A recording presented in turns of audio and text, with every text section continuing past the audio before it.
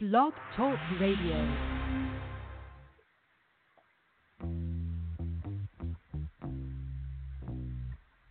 You're listening to Wide Men Can't Jump on the Wide Men Radio Network, located at blogtalkradio.com/widemencan'tjump and at widemencan'tjump.com.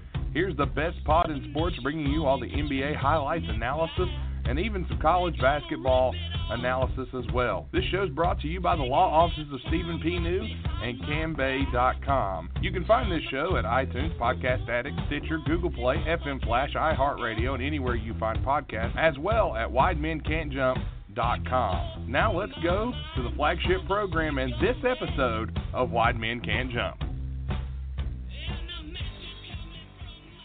We are back, and we are back. A day late, probably $1 short, but we're back, and we apologize for the delay. There were some just stuff going on in our personal lives, but we have returned, ladies and gentlemen, and this is a special Thursday night, not Wednesday night edition of Wide Men Can't Jump, as I am joined by my cohort, my compadre, my partner in crime, the one and only Tim Dombrova.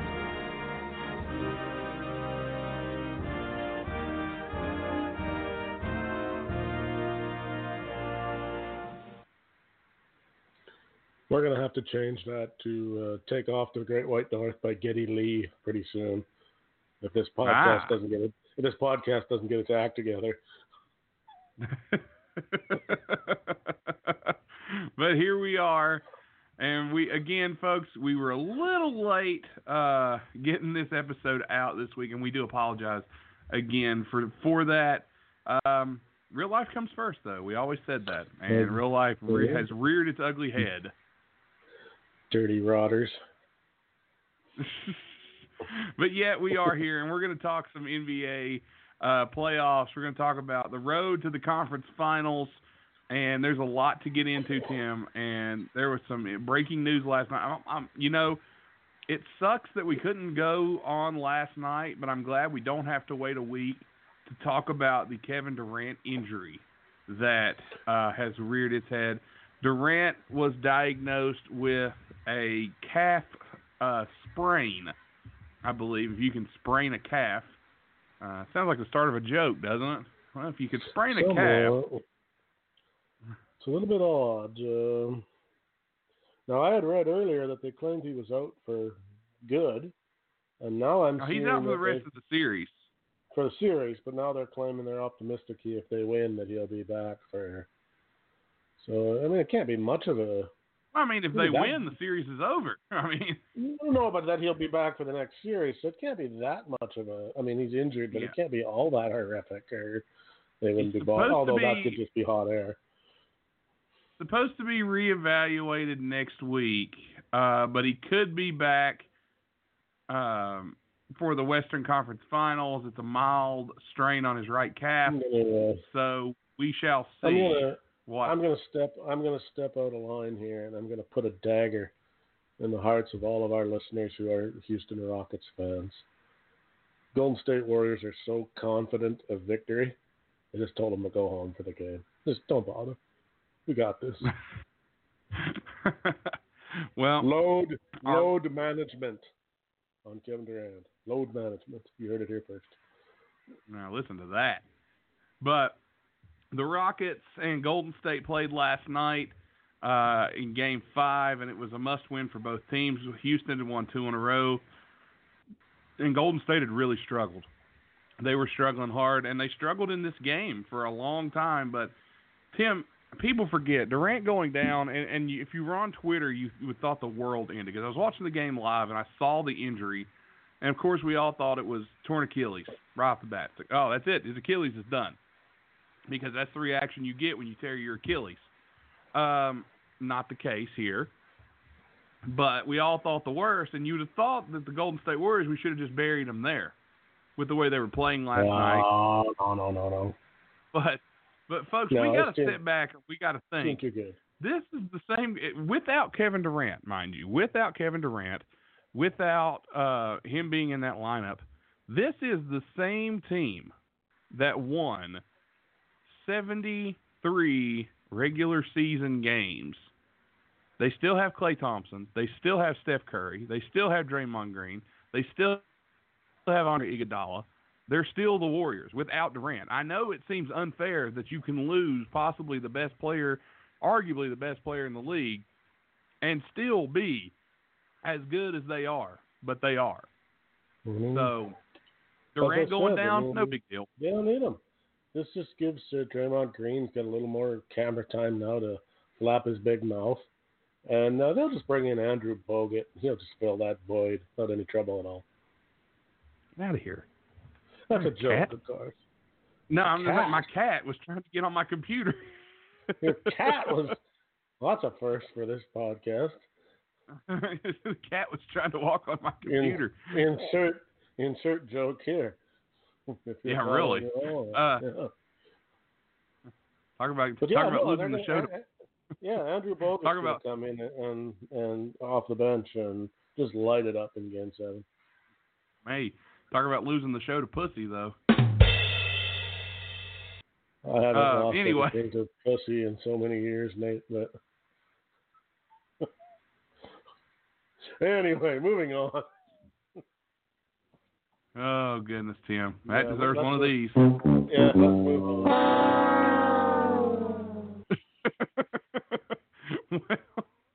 What do you mean Tim, the show? What do you mean my bid for the showcase was too high? What?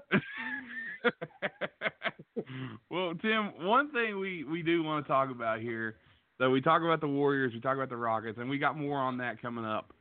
But the Milwaukee Bucks have punched their ticket. They're on their way to the Eastern Conference Finals. Who they face will remain to be seen. But they are going. They defeated the Boston Celtics pretty handedly last night in that deciding Game 5. And we do want to talk about after Paul Pierce had said it's over, the series is over after Game 1. He was right. It was over for Boston. He just meant they had won their game and it was going to move forward and be the end of it. Yeah, they kind of got schooled a little bit. I have to say, I thought Milwaukee might win that series, but I didn't think they'd win it quite as easily as they did. Oh, they dominated. It wasn't even close. It was an absolute domination by Milwaukee. Right, and for all you people out there who don't think Giannis is for real, he's for real. Take it to the bank. Invest in Giannis stocks or Greek Freak T-shirts or whatever it might be, because this guy, barring injury, ain't going anywhere for a long time. Absolutely. He's a beast. He is a beast. Can pretty much do it all. He's got a little work to do in a few areas, but not much for a guy who hasn't been around for very long. Jump shot has improved immensely. He can get to the rim with ease. He gets to the rim like LeBron. He's a freak. He's a great passer, great rebounder. And like I said, his jump shot's getting better.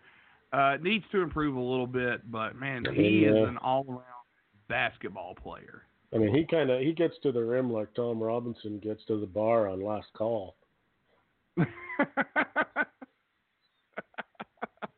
Man, we should record on Thursdays more often. You're coming with me tonight. Well, I'm a little bit pissed off after yesterday. So I'm bringing the heat. I can tell. I'm bringing the heat tonight. He's bringing the heat, folks. But I'll tell you who else was bringing the heat. That was our guy Bart Winkler from 105.7 in Milwaukee. The phones. Yeah, I love this guy. We were able. He's great. He's great. We were able to. We talked on Tuesday, so this interview was supposed to be played last night before the game, but now it's after the game. So a lot of this you're going to hear secondhand, but I still think this information is prudent, and this is something that will stick. And we talk about. Go ahead. Sorry. I was just saying we talk about the Bucks and the players we need to see and how they perform and how they got through this series with Boston and how they were able to pick up what a lot of people were thinking couldn't be done, and it was kind of an upset for a lot of people. I'm looking forward to talking to his cousin Chachi. Oh, dear Jesus. You and these Milwaukee jokes. They're there, my friend. They're there. They are there. And, Let's you know, roll the tape, Nate. Milwaukee is in Wisconsin, and it smells of dairy in Wisconsin, so we will breathe your dairy air, ladies and gentlemen. Oh, my God. Thursday night, talk about we're moving to Thursdays now. Look at the comedy tonight. It's crazy.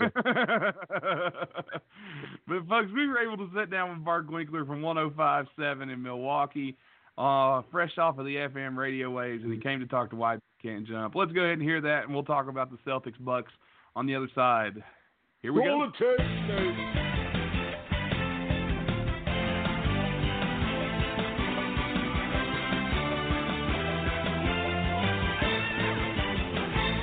We're back again to talk more NBA playoffs from 105.7 FM, The Fan in Milwaukee, is Bart Winkler. Bart, thanks for jumping back on, and we're going to talk a little Milwaukee Bucks basketball. Thanks for joining us. Yeah, happy to still be talking about this team, man, and I think I'll be able to talk about them for a while longer. Thanks for having me. Not a problem. We think things are looking great for Milwaukee right now, as they have a 3-1 series lead heading into Game 5 on Wednesday night. As this is airing, the game will probably be on, but we are recording a day before, and they're going back home. Game 5 in Milwaukee. It's a kind of a perfect storm for the Bucks. If they're going to do it at home, this would be the time to do it, don't you think? Yeah, and it would be nice to get this one done and get a little rest before the expected Eastern Conference Finals. Now, again, we've seen series where it's 3-1, and then the team that's down comes back and wins. So these series are not over until they're over, but no, definitely not. When the lower seeded team is trailing in this situation, I think the record was 2-108. So it looks very, very good. We can almost speak in confidence. But the Bucks, what I've been saying about this team all year is that I can't see a team beating them 4 times in a 7-game series. I certainly have a hard time seeing a team beat them 3 out of 3 tries. So that's the task that the Celtics would have to go on. Again, we're going to just, for this conversation, expect that that's not going to happen. And then what the Bucks would like to do is wrap things up, get a little bit of rest, hope that other series goes, deeper between Toronto and Philly, and then see what happens in that Eastern Conference Finals. So getting out after they lost that first game, it was a little concerning, because the Boston Celtics, it almost seemed like any way that they could stop the Bucks, they figured it out. Like, there was a blueprint on how to figure out this team, and the Celtics did it.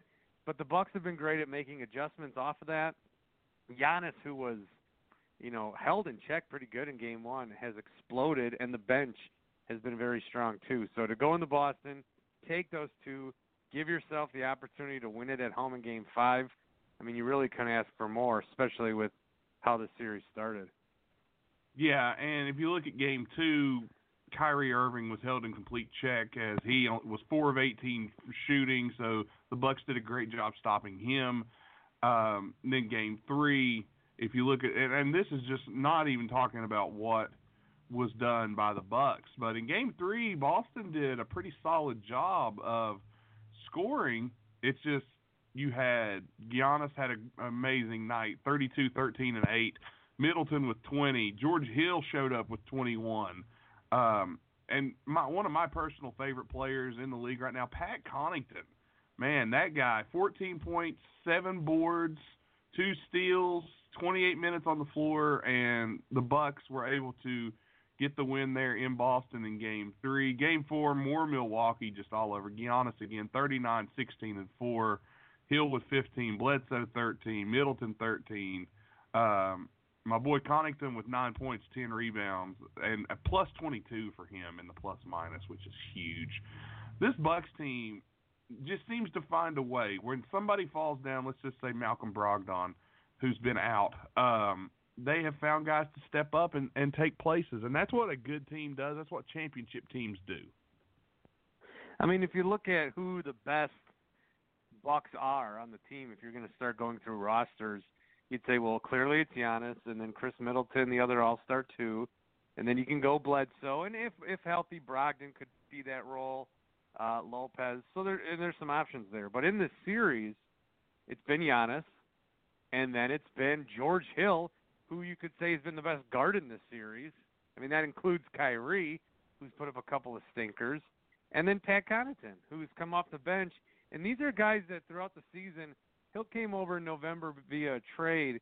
Connaughton for a while didn't play and then played a lot and then didn't play again and then played a lot. And what the Bucks have kind of done, and I don't know how much of this is on purpose or just how much of it is because the starters haven't been needed for 40 minutes a game throughout the regular season when the Bucks have been playing so well, is they're getting these guys that kind of come in waves and they can play for a little bit, have an impact, and kind of fade back into the background. Sterling Brown starts game one, fades away, comes back, plays 10 minutes the other night. Not huge minutes, but still he's an option that you can use.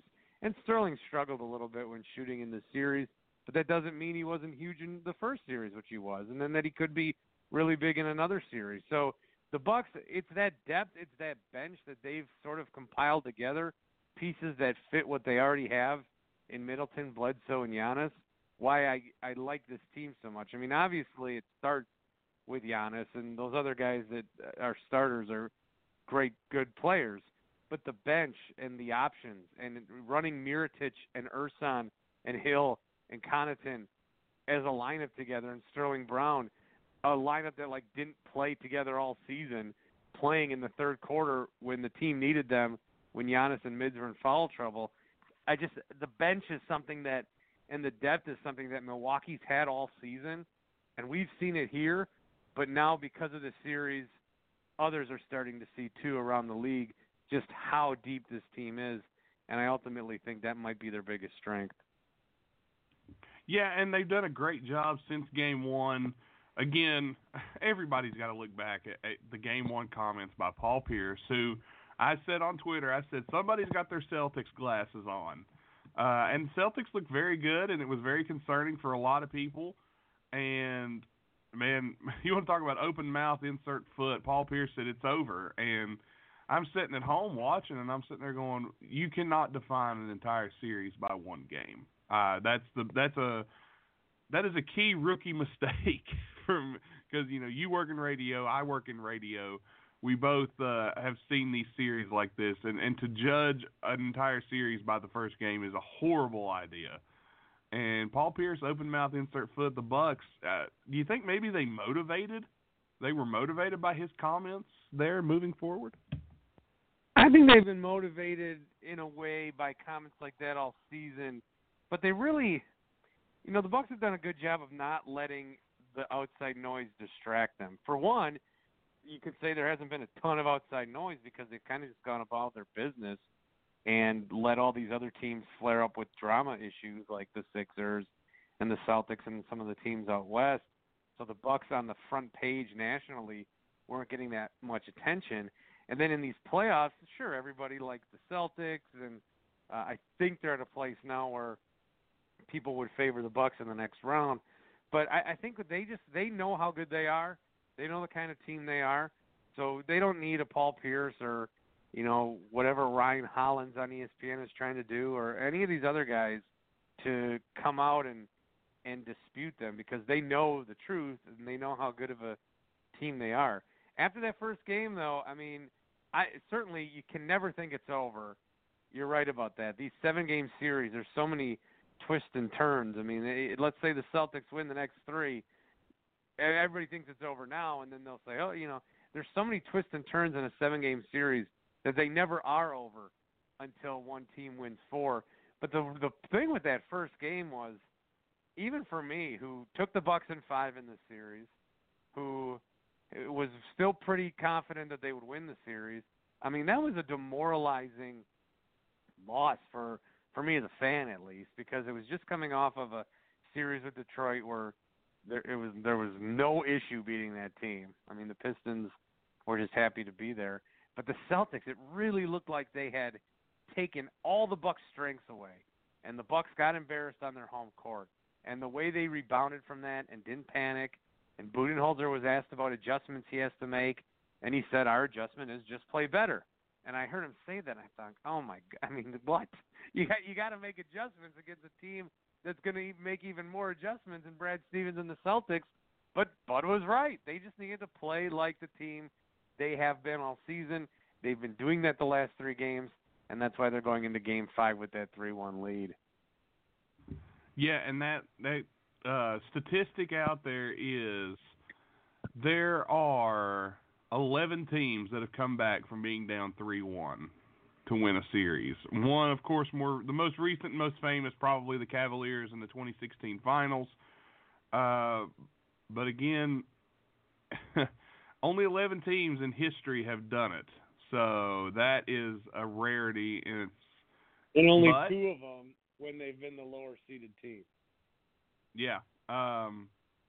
The Boston Celtics have done it twice, however. Of course, this was in the 68 Eastern Division Finals and the 81 Eastern Conference Finals. So a little bit of a different team there. Been a few years, but the last 2 teams to do it, Cleveland in the finals, and the Golden State Warriors did it in the Western Conference Finals in 2016. So those are some of the the things that we got to think about here. But again, odds say the Bucks look good. And, you know, we talked a little bit about Pat Connaughton. And again, I hate to keep harping on him, but, man, I am so impressed with this kid and the way he has stepped up and played. And a lot of people are probably going, where did this guy come from? You know, he played at Notre Dame, was a great player in high school. They talked about him on TV the other night, and I thought they did a great job explaining where he came from. He's from just outside of Boston. Showed his parents on TV.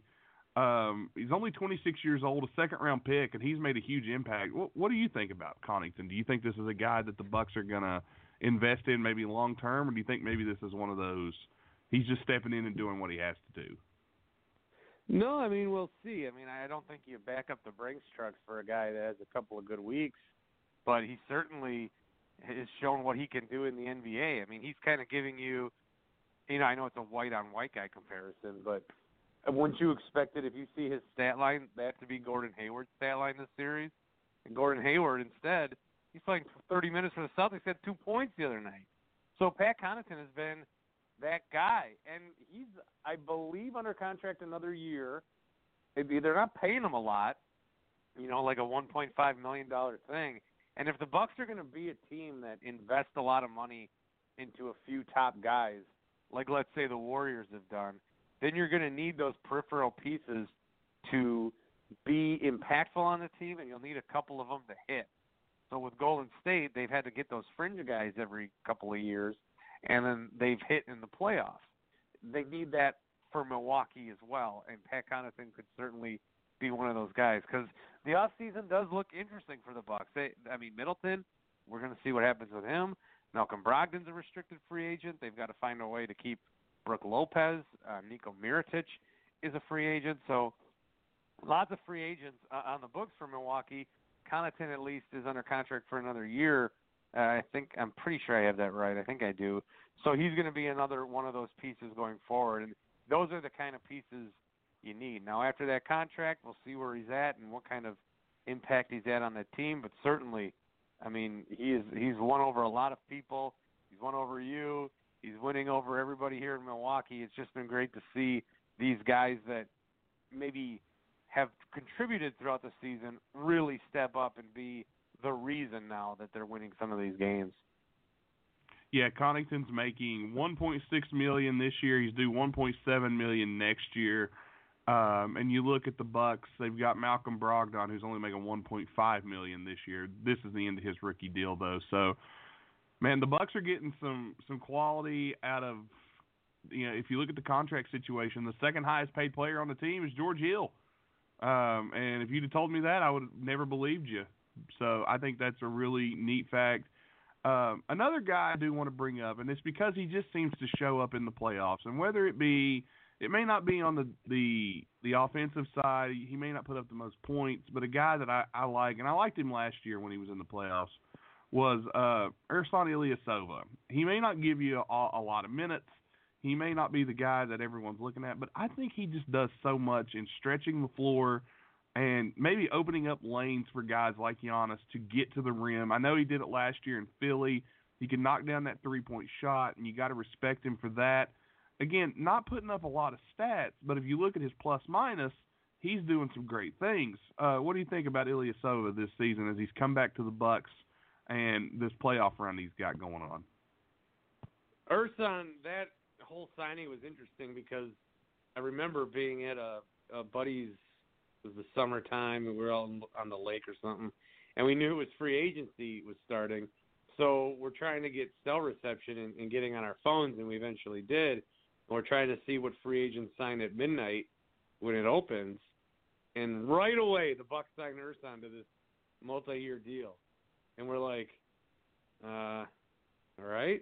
I mean, because he's had a tour of duty here before. So you think, okay, well, we'll see what kind of role he plays. We know he's played with Coach Budenholzer before. Let's see what happens. And there's been games this year where he has looked really bad. I mean, he's looked really bad in games. But this is why Bud loves him so much. He can count on him. He takes those charges. He can knock down the three. He can space the floor. Everything that you're looking for when you have an offense built around somebody like Giannis. So he has been great. All these guys have. I mean, George Hill, who really is just shocking me. I know George Hill has had a decent run before, but I don't ever remember him being this aggressive and this influential in games wherever he's been. I mean, he kind of looked lost with the Cavs last year, and he had a good run in Indiana, but this has just been impressing me beyond belief. Nico, who is still, I don't know how well ingrained Mirotic is yet into the flow of the offense, because he came here, played a few games, got hurt, and now they're working him back. But he's making some very big shots for the team. And then you still got guys on the bench, Tony Snell, DJ Wilson, who, if they're needed to be called to duty, which they really haven't been yet in these playoffs, you could get some big minutes from them depending on the matchup in the next round, maybe couple of rounds. So this bench, again, I love talking about these guys because it's the reason that they are doing as well as they are, at least in this series. You get Giannis fouling out, or 4 fouls, so he sits out, 8 minutes left to go in the third the other night. Yeah, I mean, you're going to need guys to step up. And when Bledsoe, Middleton, and Giannis were all out, it was that bench that took over. Ersan, a big, big part of that too. Yeah, and you mentioned a lot of those guys deep into the bench there, and the Bucks are just doing their thing right now, and it's been great, great to see. And I've really been enjoying watching this Bucks team. I've been a fan of Giannis now since he came into the league. Really like where his game is going, and he's developing that 3-point shot. Now, granted, it's a hard thing to learn, but he's getting there. Have you been more impressed with his 3-point jumper as of late? Yeah, it's gone up. Throughout the season, we were tracking it, and the percentages were going up every month. What you've seen here in the playoffs is him nail some big ones. He also will still have some air balls. So when he gets a little time and he can take the shot, he's good. If he's got to, catch and shoot, that's really not his game. But, I hate when the crowd gets on him for an air ball, because I think that when Giannis does make a 3, that should make up for, the next 3 air balls, because it's so awesome that he made one to begin with. But to put that in and that's really been something that he's wanted to work on, because obviously if the mid-range, which is kind of going away in the game, but, guys like Kawhi and KD can do it, and that's why they are so dominant 2 down low. But once he starts bringing guys, if they're going to finally bite on it, well, then that's just going to give him more room to go to the rack. So that he's really stressed working on that. He's taking that shot all the time. He's been reluctant to, at least at the start of the year, to try to implement it into games, or he wouldn't do it until maybe the end of the game. But it's become a valuable part of his offense now, and it's only hopefully going to get better for him from there. Well, absolutely, and I know we got a lot of Celtics fans out there who are listeners, and I know that they're disappointed right now. But you got to give it to this Bucks team. This has been a series that the Bucks have done a great job in, and we've had a great time covering this series. This has been a fun series to watch too. I've really enjoyed it, and I'm hoping that we're able to talk more Bucks with you soon, Bart. This has been a fun ride for everyone who's a fan of Milwaukee, and I do want to thank you for jumping on with us and talking about this team and what all they've done this season, this off season. And why don't you let our listeners know where they can find you and keep up with you, and hopefully we can get you back here real soon, talk some more basketball, more Bucks, providing they advance. I'm not going to say if or when, I'm going to say providing if they do. Yeah, you can find us radio stations 105.7 FM The Fan in Milwaukee. You can get us for free in the podcast at the radio.com app. I'm on Twitter over at Winks Thinks, and I appreciate your time. This is the first time I've ever been asked to talk about the Bucks in May before, so I like it, man. I could get used to this. Yeah, it's pretty cool, isn't it, to actually be talking about it? But as Wide Men Can't Jump, we go all year round, so you may be hearing from us. If the Bucks make it to the finals, we'll definitely be talking to you. If they don't, you still may hear from us come June and July, because we're talking Milwaukee basketball all year long, along with all the other teams in the league, because basketball never sleeps here at Wide Men Can't Jump. So that's just one thing we do. Well, happy to be a part of it. Awesome. Well, again, Bart, thank you so much for jumping on, and we hope to hear back from you real soon, man. Same here. Thanks, man.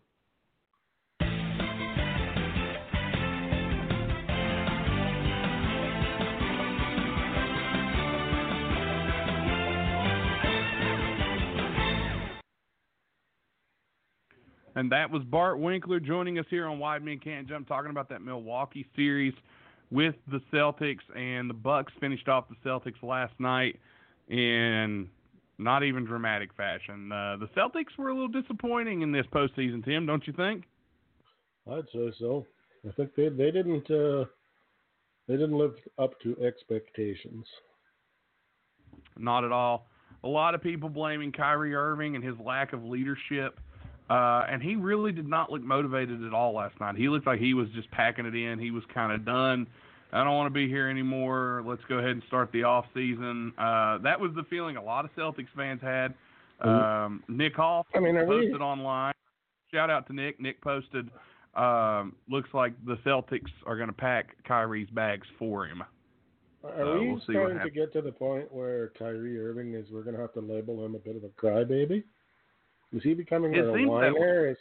Is he starting to get that reputation for no real reason? Or, we don't really know what he's so upset about, but he seems to be upset all the time.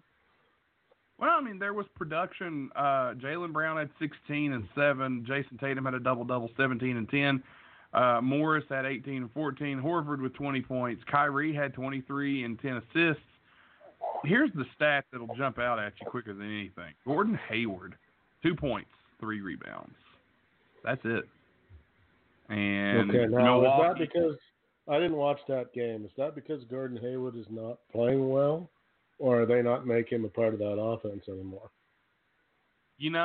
I watched some of it. I didn't get to see all of it. So that was Hayward played 26 minutes. So it seemed like he was kind of sharing time with Marcus Smart a little bit, and Terry Rozier had to get minutes. There was just a lot of minutes to go around in this series, but yet Rozier had 2, Hayward had 2, Smart had 3. So you're looking at Hayward, Smart, Rozier, 7 points between the 3 of them. You're not going to win that way. You can't. Well, how many minutes did Gordon Hayward play last night? 26 and a half. All right. So I would put to you, all right, I'm not somebody and may want Horford to played 29. Somebody might want to correct me on this, but, if you're playing Gordon Hayward for how long did you say again? 26 and a half minutes. Okay, for 26 and a half minutes, and he only gives you 2 points. Why is Gordon Hayward out there for 26 and a half minutes? Well, again, he is his level of star.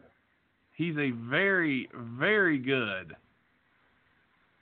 scorer normally, but he really struggled in this series. Right, Not but just in okay, this but last game. when But you're in an elimination game, it's win or go home.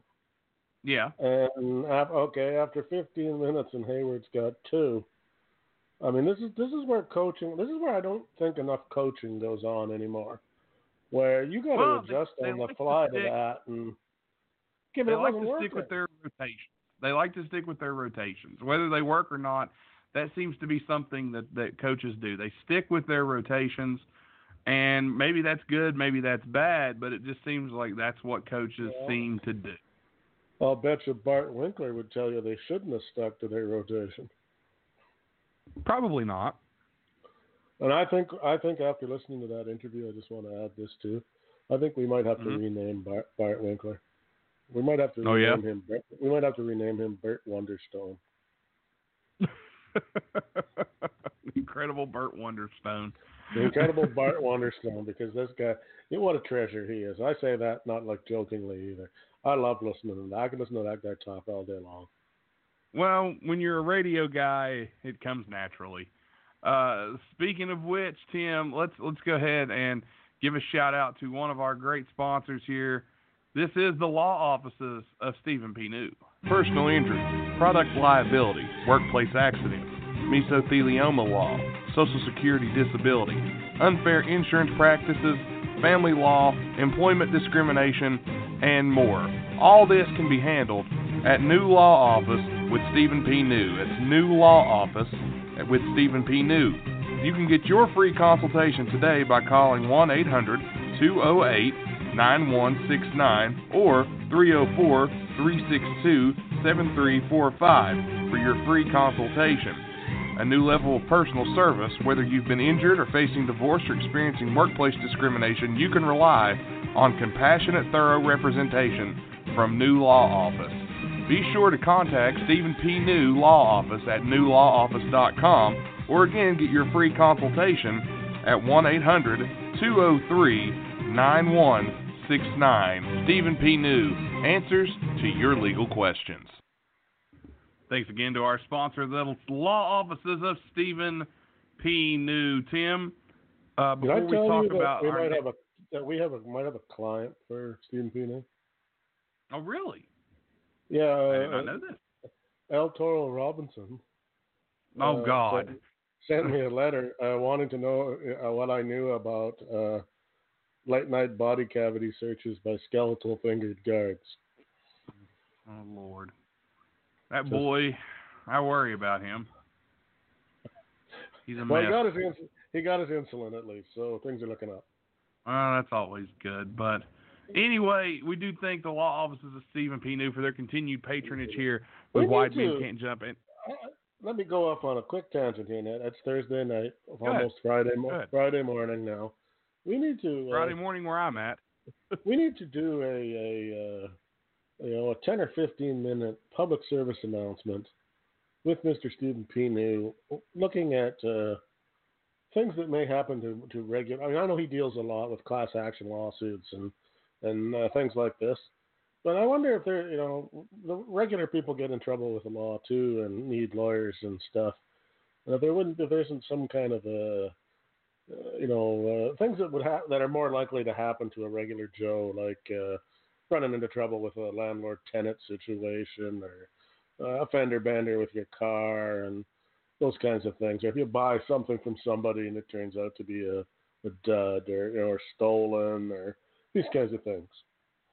Just throwing that out. I mean, are you wanting some sort of maybe ask the attorney thing? Yeah. Like a little. Yeah, because I think a lot of people are reluctant to. Because they don't want to look stupid, right? They don't want to throw out there that I didn't know what to do when something like that happened to me, and I probably got hosed. Whereas, who knows your rights better than Stephen P. New? Just saying. I mean, he would know. Food for thought. Because he is one of the best lawyers around. No joke there. This is my understanding. So if anybody would know, it would be him. So.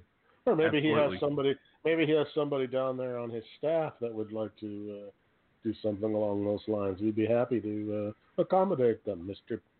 New. Sir. Maybe. I may have to get to work about on that. On my behalf, Nate, from Canada. From Canada to Mr. Steve.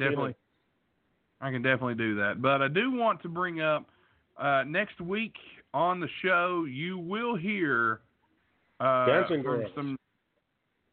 No, you will hear from some new sponsors headed our way. We've teased it. It has become official. 2 brand new sponsors headed this way to the Wide Men Radio Network family. And boy, oh boy, you're going to love them. I can already tell you. I'll go ahead I can't get behind one of them, though, Nate. I'll reveal the one Tim is talking about. We have some friends in Montana, Stay Classy Meats. That's Stay Classy Meats, MEATS.com. Go check them out, and we'll be getting a discount code for you within the next week. They are awesome. They have sent me, because they don't ship to Canada, bastards. But they have sent me a box of their meat to try. And I did an unboxing today. Just got here today, so I did an unboxing. There's a video up on Facebook, and I got one, and I put some of it up on Instagram and on Twitter as well. So go check that out. I mean, we've got meat, chicken, I did steak, some research. bison, and elk, and hamburger. I did some research into what was in that box and what it might cost me to buy at my local grocery store, and I couldn't even do it because some of the things that are in there, they just don't really sell at the local grocery. That's more of a deli kind of a thing, not at all. Or a high-end butcher shop kind of stuff. But most of the stuff was, there's, I don't know. I mean, I live in Canada, so it is a little different. I'm not sure what the prices are compared to, if you're paying down at the Kroger's. But $300 doesn't get you much at the butcher shop. No, it really doesn't. It really doesn't. So, and you saw the video, Tim. I unpacked meat forever. It felt like there was. I mean, I know for sure that bacon isn't, cheap store bacon is an expensive prospect in Canada. Yeah. Ribeye and stuff like that is an expensive prospect. You're looking at double-digit per pound, no problem at all. So when you got, I think you mentioned today that you had 6 or 7 pounds of pork chops or something in there, I think it was. Okay, well, at $7 or $8 a pound, that's $55 right there. Like I mean, that price. Well, initially you kind of look at it and go, $300 and whatever it is. Okay, well, that's a lot of money. But if you actually went to the, I challenge you, go down to the grocery store and throw that in your cart and see what it rings up at. You'll be pleasantly surprised. Yeah, and we'll definitely get you more on that coming next week. Again, thanks to Stay Classy Meats for hooking us up, and we will have more on some more sponsors as well. And go check out their website. That's an interesting, even if you're not really all that, maybe kind of not really something you even want to do, it's worth the read to see how those people do business compared to a regular. They do great stuff. It's informative, if nothing else. Yeah, definitely. But let's go ahead and look at our next game. Again, if you look at the game last night, it was Game 5 in Golden State. The Warriors were taking on the Rockets, and the Warriors led early. They had a huge lead, but the Rockets just seemed to just come right on back, and they played well. And this game was close all the way up until the end. And I know, Tim, you didn't. Did you happen to see this game? I watched the end of it, yes. So this game came right down to the wire. Of course, we talked about the Durant injury earlier, but it seemed like the guys from Golden State came back and really battled later on in that game, and they were kind of just walking through the motions, it felt like. Steve Kerr was very upset. They turned the ball over quite a bit. just it was not looking good for the Warriors. I thought the Rockets were going to end up coming back in and winning this game. And to win 3 in a row against Golden State would be nearly unprecedented as far as I'm concerned, especially with the way Golden State plays. And to be honest with you, statistically speaking, I didn't really get this from watching the game, but statistically speaking, Golden State really didn't play that great a game. No, I felt they struggled myself. I felt there was a struggle there for Golden State. Didn't really see much from them that made me go, oh, yeah, these guys are playing great. Didn't see that. I felt like they struggled. I felt like there was shots going up that didn't need to go. Yeah, one may argue that Klay Thompson saved Golden State's ass last night. I think he did, and I do believe by doing so he was able to get them, maybe even save this series for them. I think that's a possibility. But again, you got to look at the other side as well, because I felt on the other side the Rockets didn't really step up and really play great. No, I mean when you look at their stat, at least statistically speaking, again. You throw Harden out of there, what was left? Not much. Now I know that's kind of been their the way MO. they've done things, all year long. But I mean, you have got to get more from. And I'm looking at you, Chris Paul. I'm looking at you. You are not doing Chris enough. Paul had 11 points, 6 rebounds, 6 assists last night. Eric Gordon only had 19. I say only 19 because Eric Gordon did not shoot the ball well. 30% from 3, only 35% from the field. P.J. Tucker shot the ball decent, 13 points, 10 rebounds, but Austin Rivers didn't play well. Clint Capella. And they got nothing from the bench either. No, nothing. They're basically right now. They're playing 8 or 9, but they're basically a 6-man rotation at this point. I mean that's pretty much all they are. 6, 7 at the most is all I'm seeing out of Houston right now, and they just didn't really impress me. Had a nice game, but that's about it. That's going to be their downfall again, is that they do not have a guy. If Harden doesn't, if he has a normal game, 31 for a normal game. But if he doesn't throw in 50, they lose most nights. And Golden State, of course, is Golden. I mean, they're Golden State. I mean, they're not no ham and eggers out there, as they say. I mean, they're a good team. Absolutely not. I mean, and they have managed to keep him, for the most part, from going crazy on them. He's done well, but not like, like I said, I don't think he's thrown up 50. Or certainly he hasn't when they've won, anyway. In the 2 games Houston won, Game 3 and Game 4. Let's go ahead and take a look at this series real quick. And these have all been close games. Game 1 was won by Golden State by 4. Game 2, Golden State wins by 6. Game 3, Houston by 5. Game 4, Houston by 5. Game 6, Golden State by 5. So Game 4, Harden had 38. Now look at the rest of the scoring. Austin Rivers, 10. Chris Paul, 13. P.J. Tucker, 17. Eric Gordon, 20. So he had a lot of help in that game. How about Game 3? Game 3, you see it again. Harden, 41. You had Eric Gordon, 30. Capella had 13. Paul had 14. Shumpert had 10. When they've kept him below his average, they've won. And when they couldn't keep him below his average, Houston won. Yeah. And it seems like when Harden goes above his average, he's able to get more help because they're so worried about Harden, he's hitting guys wide open. And that would be and Eric Gordon's knocking down shots. Austin Rivers is playing well. You're seeing a lot of stuff in this series. And there's been some controversy in this series, especially with the officiating. And we kind of touched on it. But, Tim, I got to sit down and talk to a guy named Robert Land. He's joined us on the show before. He's a great guy, covers the Houston Rockets for the Houston Sports Talk podcast. And he and I talked, and this conversation is about 40 minutes long because we went so many areas that I didn't think we would go.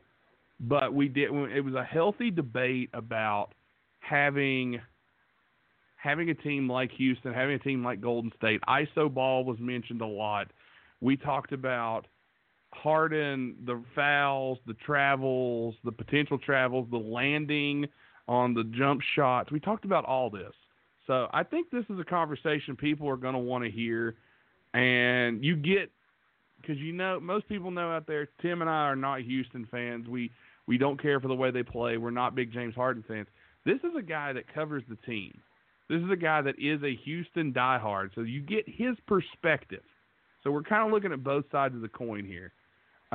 You may agree with him, you may not. But I think it's good to get both sides of a situation, especially one that's been causing as many uproars and arguments and talks on, you know, the sports shows on Twitter, things like that. So that's something we definitely. And to clarify here, I still get paid even if I'm only on the show for 10 minutes. That's right. Correct. But okay. Before we go to my talk with Robert Land, we're going to talk a little bit. We're going to hear from our good friends at CamBay.com. Then we'll hear from Robert Land, and Tim and I will be back on the other side, and we'll talk about the other two series going on in the NBA playoffs right now. Oh, that tape.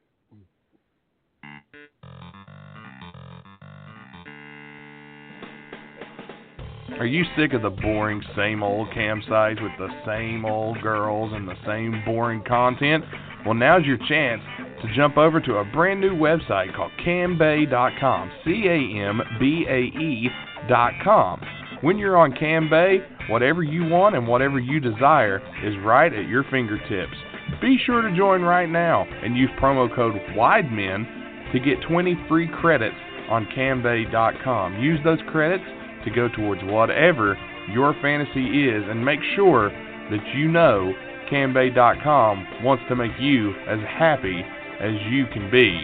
Be sure to join right now. Again, it's CamBay.com, CamBae.com, and unlike college, it's not going to take you guys 20 free credits to finish. So join CamBay.com right now, use promo code WIDEMEN, and get your free credits.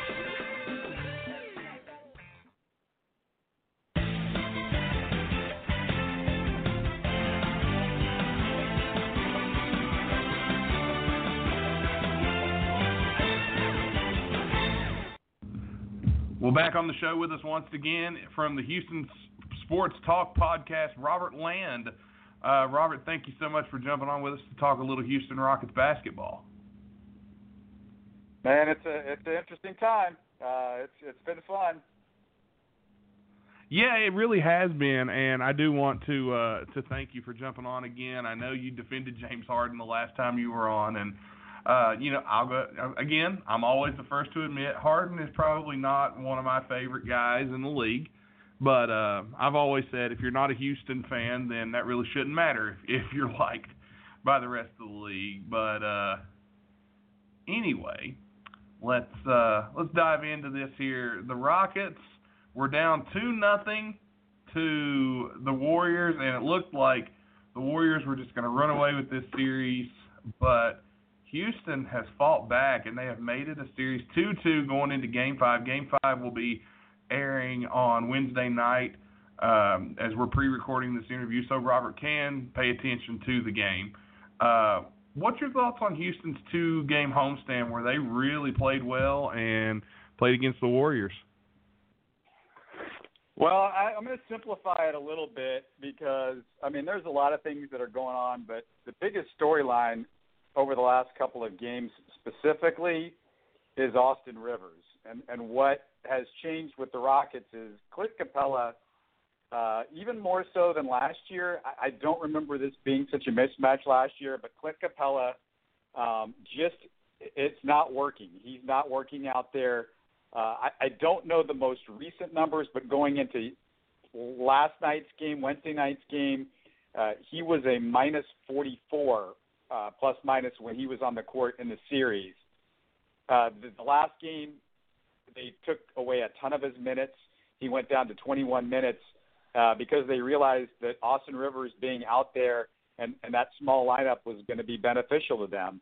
They played most of that lineup, that small ball lineup, towards the end of Game 3, and they stuck with it in Game 4 much more. And Rivers has played really good offensively.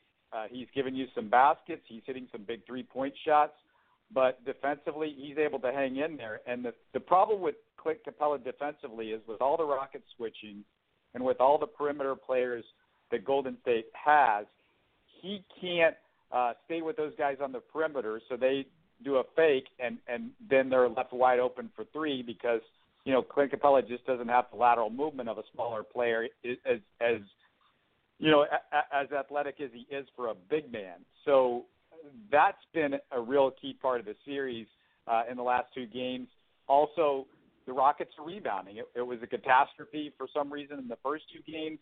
It doesn't seem like it's been much more than remembering to block out, fighting for every rebound, like you're trying to win a championship and all that. But all of a sudden, the rebounding edge has gone back over to the Rockets. They out-rebounded Golden State by 20 in Game 3. It wasn't quite as much in Game 4, but, that's another big key part of the equation. Yeah, and P.J. Tucker gave you guys a lot of good minutes in Game 4. 41 minutes for P.J. Tucker, 17 points, 10 rebounds, and shot 50% from the field, made 50% of his three-pointers, which is huge. And he finished with a team-high plus 11. Actually, that was the game high, and the plus-minus was P.J. Tucker. What has he meant to this team, especially this season, as going through the playoffs, and especially in the last two games? What has he meant to this Houston Rockets team? Oh, he's the glue. He's the defensive stopper that the Rockets have. He can play the 4. He can play the 5. He can play threes if he has to. You can put him on pretty much anybody on the perimeter or inside, and he's going to handle it. I think the rest of the country's seeing what the Rockets fans already knew, and this guy is a dog. There was a player on the Rockets' first two championships, Mario Elie. They called him the junkyard dog. He was that kind of a player, and PJ has taken over. I remember him. He wears the same number that Mario does, number 17, in honor of Mario, and I just can't say enough what P.J. Tucker does. He's great at communicating. He's the adult in the room at all times. He's out there telling people what to do, and they believe in him, and they respect him. Chris Paul obviously is very vocal on the Rockets, but P.J. Tucker, he's right there with Chris Paul as the most vocal, and those guys go back a ways. If people don't know, they've been friends since they were kids. He came to the Rockets, he says, because of Chris Paul when the Rockets made that deal. So I know there's a lot of people out there that the Rockets are overpaying Chris Paul. It's going to be a bad contract in a couple of years. But you've got a window, and the Rockets saw a window, and they saw all the things that Chris Paul could bring.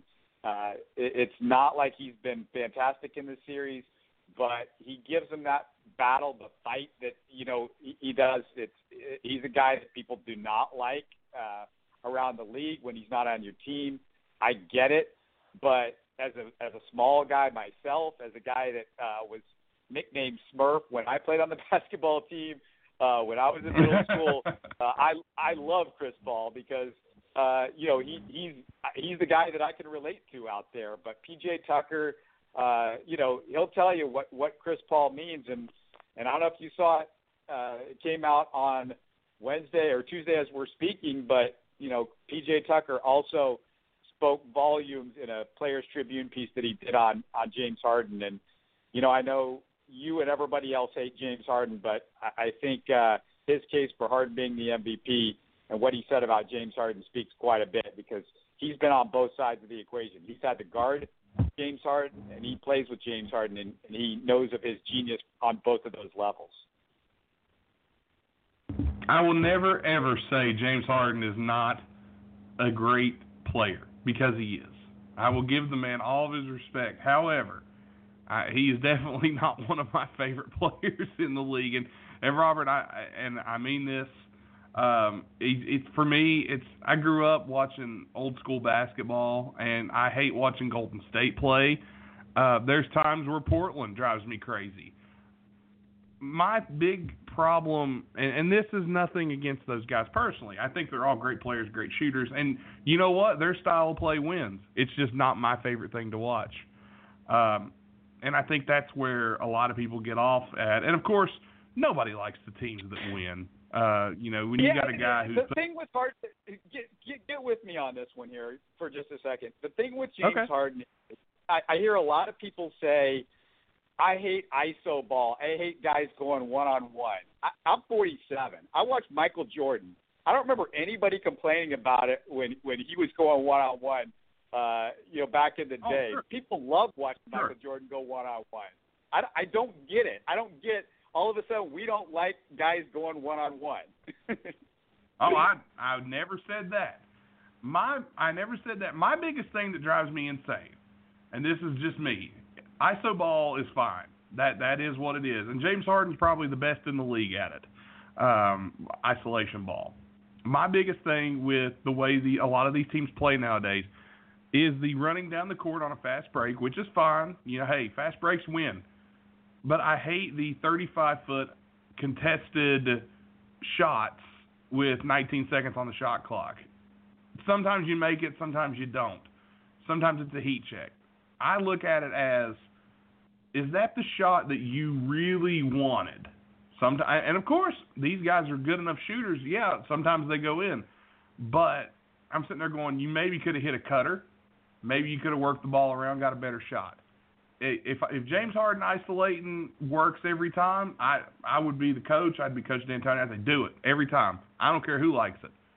But I think Golden State's bad for this. Portland, Houston does it occasionally, is the bad shots, because there's times I just see bad shots go up. Even when they go in, to me, I'm going to be Paul George for a second. It's still a bad shot. But, again, Harden's fantastic at what he does, and he should be in the conversation for MVP this year. We can't take anything away from what he's doing. If you look at him, Game 3 in overtime, the Rockets win 41 points. You can't deny that. I mean, you can't deny what the guy did. I mean, he shot 32 shots, 43% from the field, and he went 5 of 13 from 3. You can't deny that the dude is an amazing shooter, and he finds ways to score. That being said, a lot of people and I think social media has a lot to do with it.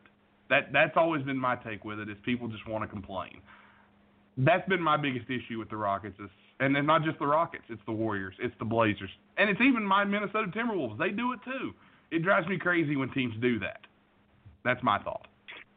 If you're watching these telecasts, if you're watching the guys on TV, it is a flat-out love fest for Kevin Durant. It is a flat-out hug and kiss and smooch all over Kevin Durant. Watching the Golden State series, if you're watching the broadcast team, let's look at the numbers after 4 games. James Harden has 143 points on 108 shots. Kevin Durant has 144 points on 100 shots. James Harden has 29 rebounds and 20 assists. Kevin Durant has 20 rebounds and 18 assists. So they're practically even. Harden's got him in a couple of categories. Kevin Durant's got him in a category, but it's a practically even Steven series, and that's with James Harden missing a whole quarter because he got beat down in the eye by Draymond Green. It's playing that whole game where he could barely see. I don't think James was sitting there just for the audience. Everybody thinks James Harden, I think, is Laurence Olivier or something like that. He's not sitting there blinking and squinting his eyes for 4 quarters of a game going, you know what I got to do? I got to blink and squint my eyes on TV for 4 quarters because of this and pretend like – no. His doctor said, look, I can't even believe the guy played like he did or played at all. And he said, he couldn't see he could barely see some of that. I mean, it was extraordinary. And not once did I feel like in the whole conversation during Game 2, after Game 2, before Game 3, was there this talk that, hey, that was a gutsy performance. I get it. The Rockets didn't win the game, so it's not as cute and it's not as fun and it's not as fuzzy.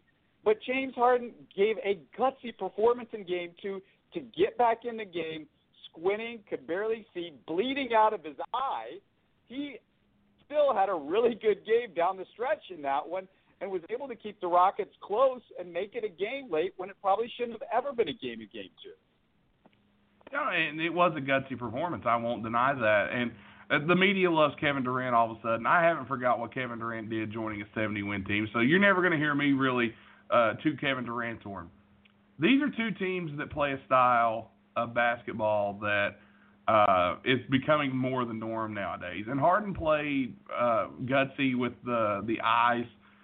My question, though, Harden's eyes, if he and I agree with you, he couldn't see, his eyes were bloodshot, and they looked awful. I don't know why he was still in the game. Why do you think maybe Coach D'Antoni says you can't see, you shouldn't be in the game? Why do you think he leaves Harden in there and lets him, even though they did bring it back and he played great, but does he not trust his bench enough, or do you want Harden in there, Harden blind better than maybe your number 2 at that point? What's your thoughts on that?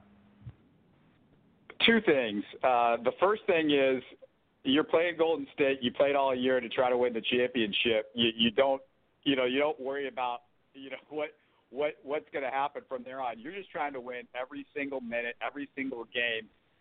This is your shot. I mean, the Rockets, there is absolute urgency, and I think there's urgency with both teams. But because Kevin Durant could leave at the end of the season, and it sounds like he will.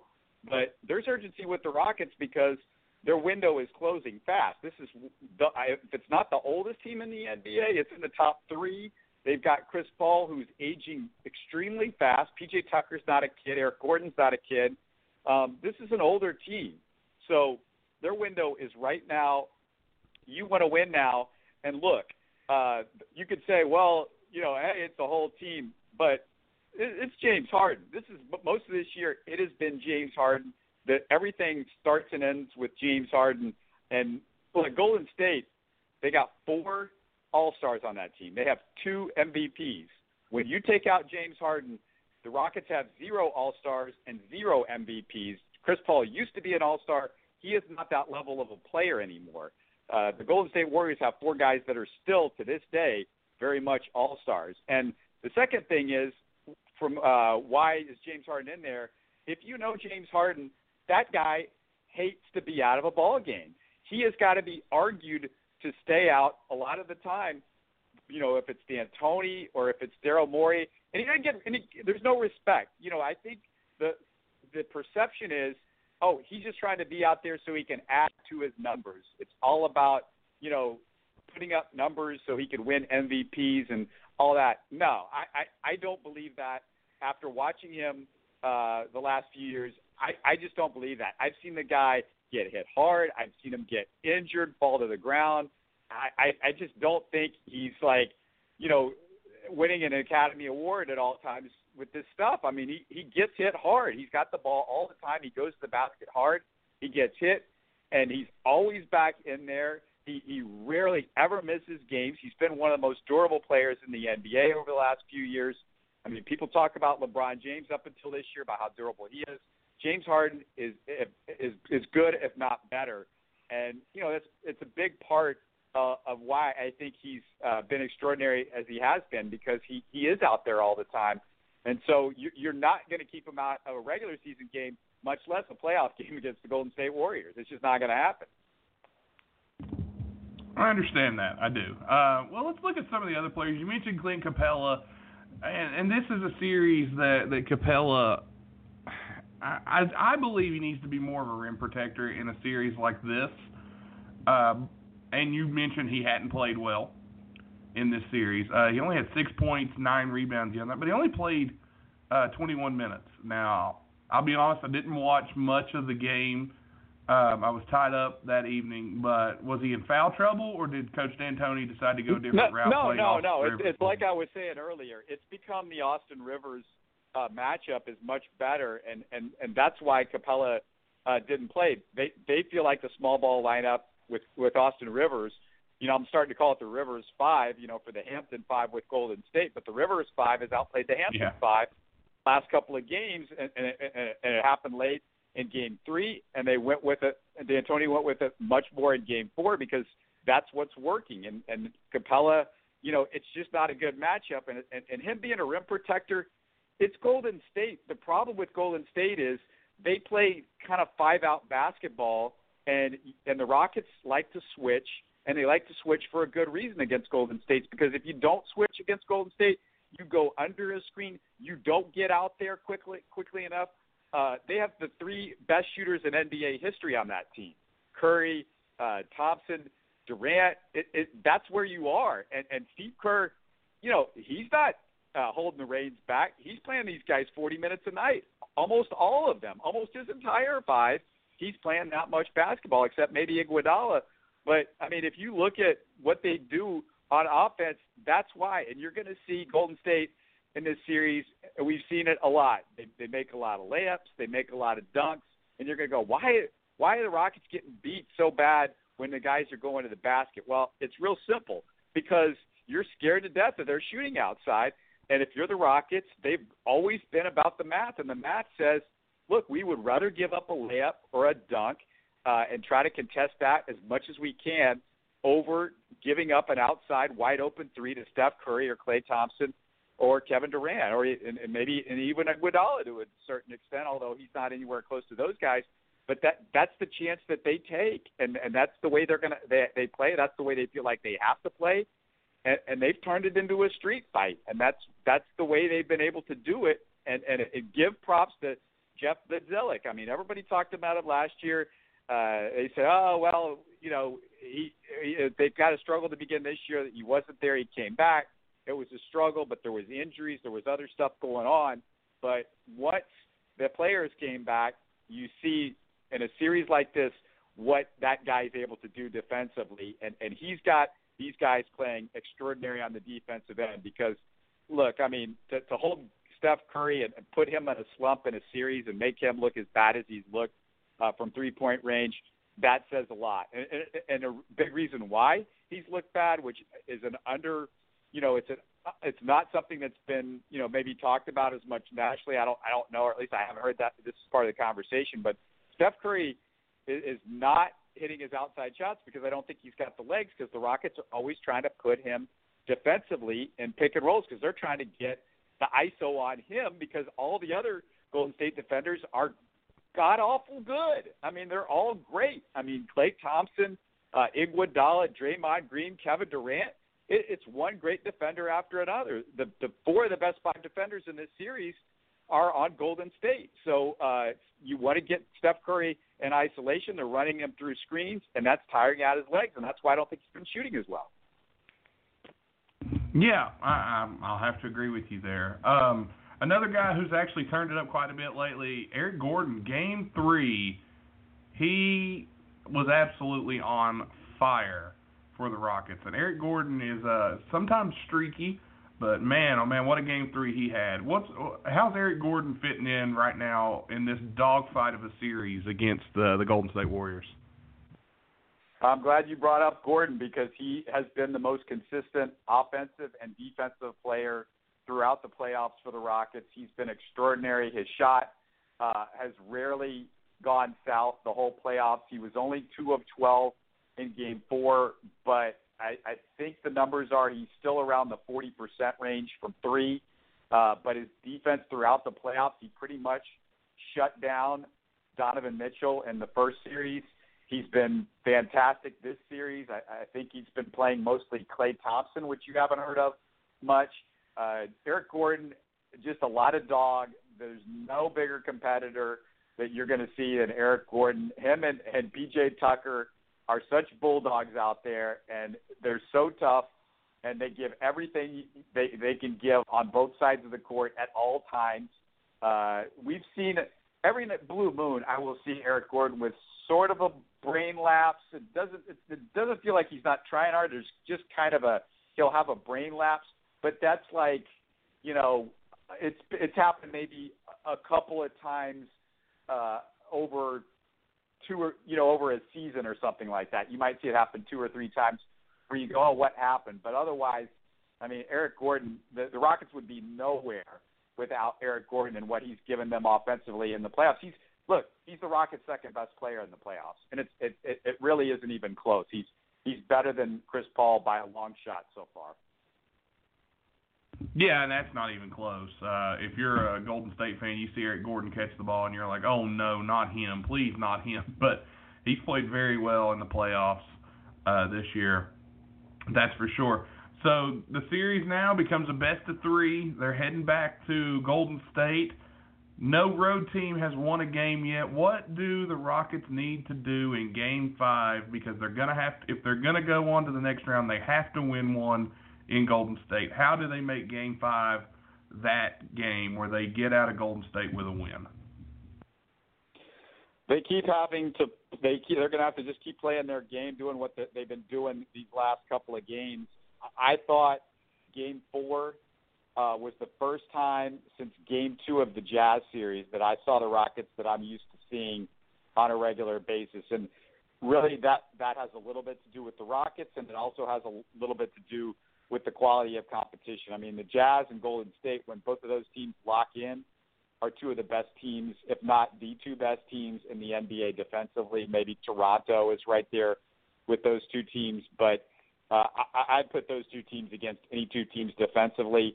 So if the Rockets can keep doing what they're doing, it's not about necessarily playing hard. It's about playing smart. You know, you definitely have to play hard, but you got to play smart against Golden State. You can't beat Golden State if you don't do both of those things, hard and smart. They're going to need some shots to fall.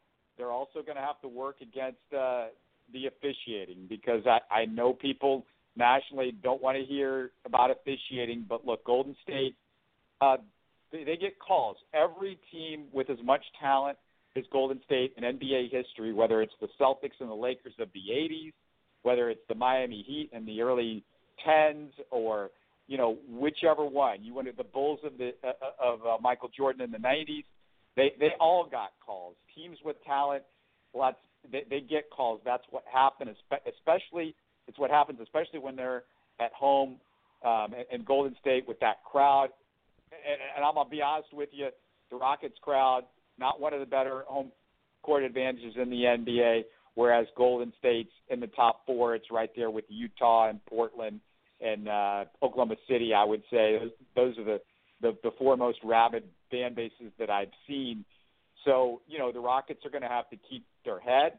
They're going to have to deal with not getting calls. They're going to have to beat maybe Golden State by 5 instead of by 1, because, you're going to maybe not get a call or two your way, and you're going to have to live with that. And that's just part of the equation. But yeah, it's going to be tough, but if they can somehow get this next one, then it's all in their hands. They come back home, they got a chance to wrap it up, and Golden State might start getting a little bit tight at that point. We've seen them keep their cool throughout this playoffs, and even with losses to the Clippers, which nobody expected, and the Clippers taking them to 6 games, and some of what's happened in this series, they always act like it's no big deal. We got this. Well, maybe they won't have the "we got this" thing going into a Game 6 if they're facing elimination, and everything's on the line at that point. But we'll see. Yeah, I guess we will. One thing I do want to mention, you mentioned the refs. I've noticed this. The Rockets, when they were playing Utah, I felt the Rockets got some calls there in that series because of their talent they have.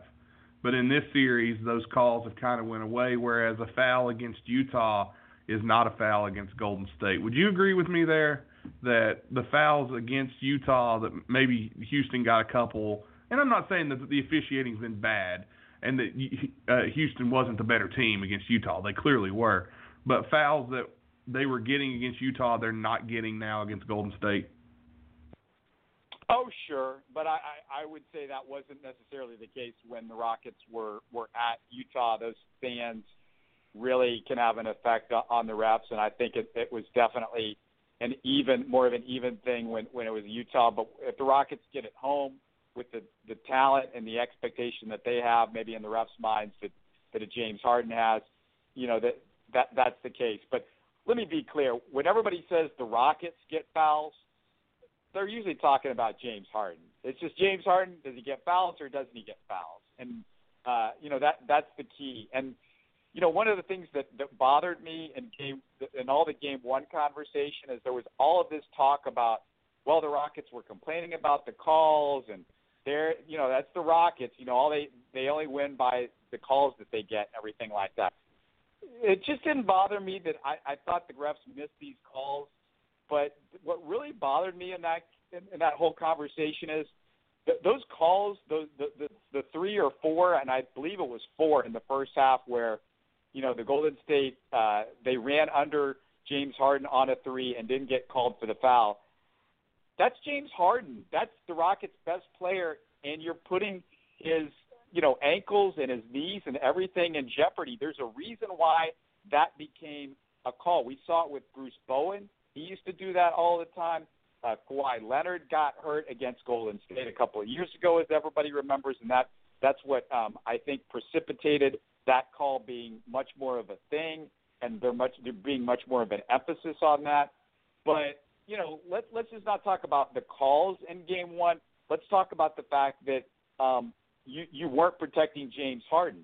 The other part about that is it was early in the game, so it set the precedent to where Golden State knew that they could just do that every time. And if you're James Harden and you're trying to shoot a 3-point shot and you're worried about where do I land, because the guy's going to just jump out and he's going to have his body and his feet under me, that affects how you shoot the ball. That affects what you're doing out on the court. So, it's not one call or 2 calls or 3 calls, although I think it was like 3 or 4 in the first half, and the officials came in the locker room, told Mike D'Antoni we screwed up on 4 of those calls. And officials are allowed to screw up, and they're allowed to screw up a couple of times. But it's shocking when it's repeated, and it's shocking when we're talking about the safety of the players that's involved. And this is a call that you've called all year, and you've called for a couple of years, and not just with the Rockets, but with every team in the NBA. I think that's part of, the frustration for me is just it's the health and safety. And also, you're not making a particular call is basically an allowance for Golden State that they can do what they want, and the Rockets kind of have to change their game plan, and that's what they had to do. At the end of the game, when you make a call and it's a missed call or something like that, it doesn't change the course of a game or the course of a number of plays. But that one, you felt like, as a Rockets fan, you were frustrated because you felt like it changed what the Rockets were trying to do out there. And, in that P.J. Tucker piece, he says, the quote, I'm going to quote him directly from the Players Tribune piece that he just put out. He said, "You want to know why James Harden gets so many whistles? Because he gets fouled a lot." There you go. Mystery solved. And that's the truth. I mean, that's why he's great. And if he's faking it all this time with every ref and everybody talking about it and all the emphasis, and he still gets the calls, something tells me he probably deserves the calls because he's probably getting fouled. I mean, and if you can't, if you're a player that can't do it, maybe you're just not as good as James Harden, and that's. I just kind of want to get that out there because maybe somebody's looking at this and you only look at the national conversation and you don't, maybe you don't understand necessarily from watching James Harden on a regular basis and what he's capable of doing. But, there's just a general hate for the guy for how he plays and what the people think that he can get away with and all this kind of thing. But, if you watch this guy on an every game basis, you understand, what is so special about him, and this is a lot of this narrative is false narrative, just like the defensive stuff with James Harden. That should go away if you start watching him on a regular basis. A couple of years ago, it was bad, but he's fixed all of that over the last couple of years. It's been a process over like a few year period, but specifically over the last 2 years. He's been really good defensively. He's been one of the leaders in steals and deflections. So he's doing it everywhere. It's not just offensively. He gets assists, he gets rebounds. He does a little bit of everything, and he's such a smart player out there on the floor, and that's how he's able to do it. That's how he's able to lure guys into hitting him on the arm or to bumping into him or whatever. What was your, and this I want to bring this up, and this is my last thing I want to bring up with you about James Harden, because there's been a lot of controversy, and you brought it up. Did you see the Scott Van Pelt, what he went over on SportsCenter? Did you see that? The video of when Harden, he said, now this is Scott Van Pelt talking, when Harden shoots a regular trying to make a 3 jump shot versus when Harden shoots a trying to draw a foul 3-point jump shot. Did you see that? No, I didn't see it. Okay. Well, basically what they're saying, and I'll sum it up for you just a little bit in case anybody out there hasn't seen it. They're saying Harden, when he shoots a regular jump shot, and he must have room to land, and that is a rule, and he gets fouled more than anybody on this call. In the regular season, he got called 95 times. He was fouled on a 3-point shot because of this. The next closest guy was Kemba Walker, and someone else were both tied with 45. They and were I just saying want a lot. to point out, like, I watch a lot of that stuff, and it's, I watch every single game. I do not miss one. I DVR it. I watch I know. every single Rockets game beginning to end. And, some of it is the landing area, but a lot of it is he gets hit on the arm.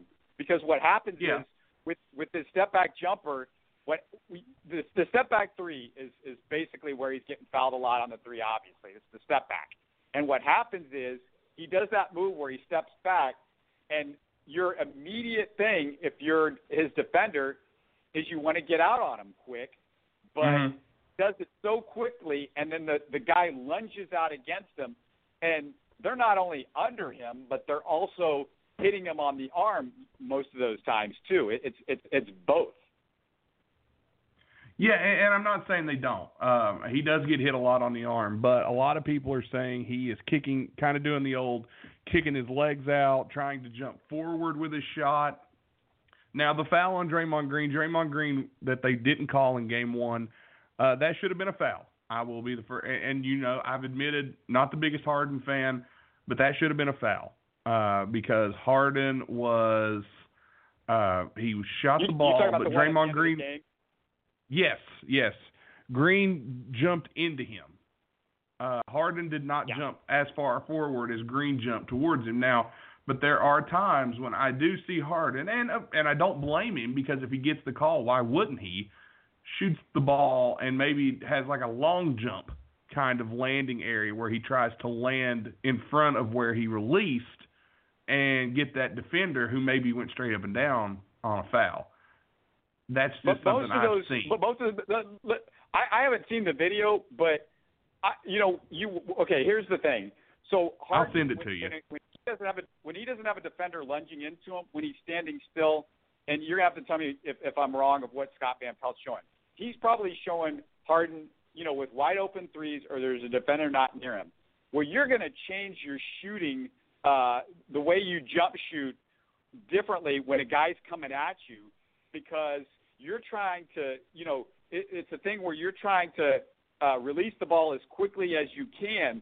So you're kind of jerky. Your movement becomes a lot more jerky, and your body movement is not as relaxed as when you're standing there all by your own, and you can read the label on the ball, and you have that perfect balance.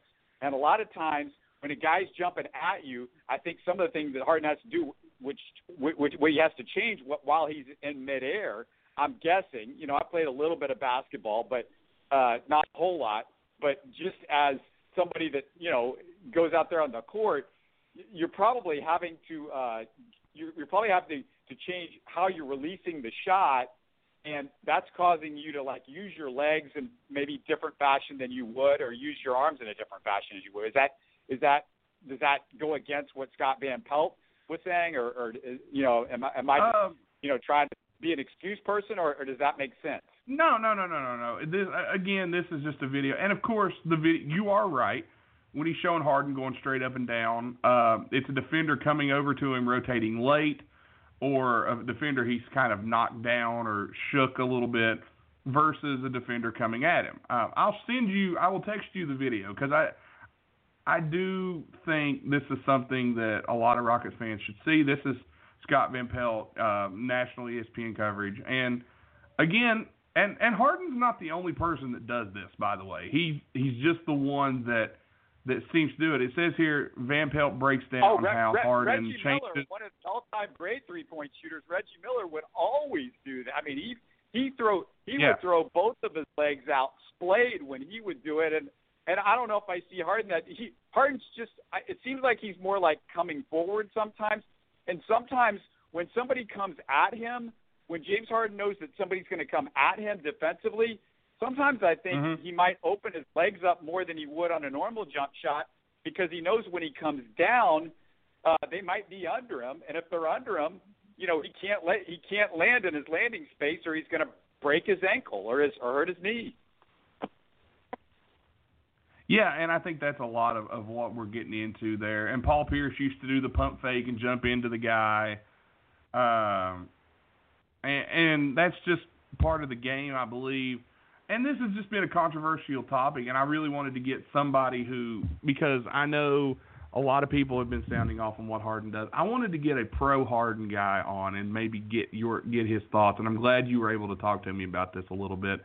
But I have kept you way longer than I should have, Robert, and I appreciate you talking Houston Rockets basketball with me and talking about this series with the Warriors and the James Harden controversy, because there's been a lot to talk about here, especially with this series. And I do thank you for jumping on and talking with us, and let our listeners know where they can keep up with you, and hopefully we can get you back on. And I enjoy talking with you because it's one of the rare times I get to talk with someone who I don't necessarily agree 100% with, but I like the fact that we're able to discuss it and not argue. Does that make sense? That's something I enjoy. Yeah, well, it's funny because we're in a time right now in the world where that is harder and harder to find. But it really is.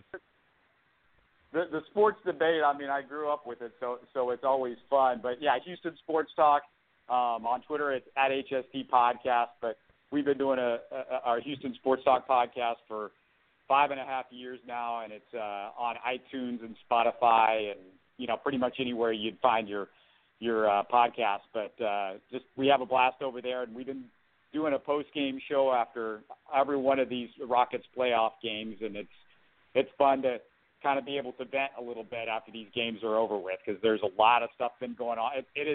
They are full 3-hour-long movies every time the Rockets play Golden State. There's always like 5 to 10 storylines at least. Always. And it's been a fun series to watch, but Robert, thank you again for jumping on, and I really hope we get you back on soon, and we'll talk some more Houston Rockets basketball. So thank you again. No problem. Thanks. Bye-bye.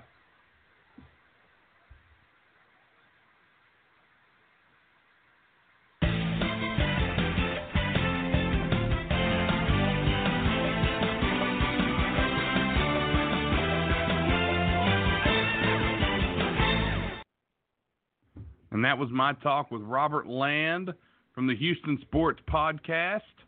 Tim, you still with me? I know that one was a long one. That was a long one, yeah. I have comments. Okay, go for it. I want to be diplomatic here. Methinks the Kool-Aid's pretty strong in Houston. However, I would expect nothing else, and I don't say that disparagingly.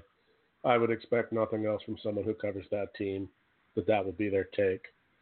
I would argue that most of the points about landing space and the fouls being drawn and all of that stuff becomes totally irrelevant if he's called for traveling, which he does nearly every time he takes a shot. I don't know what to. I mean, I suppose you can sit there and debate it till the cows come home. I don't think James Harden is a crybaby, per se. I'm not sure about the padding of the stats theory.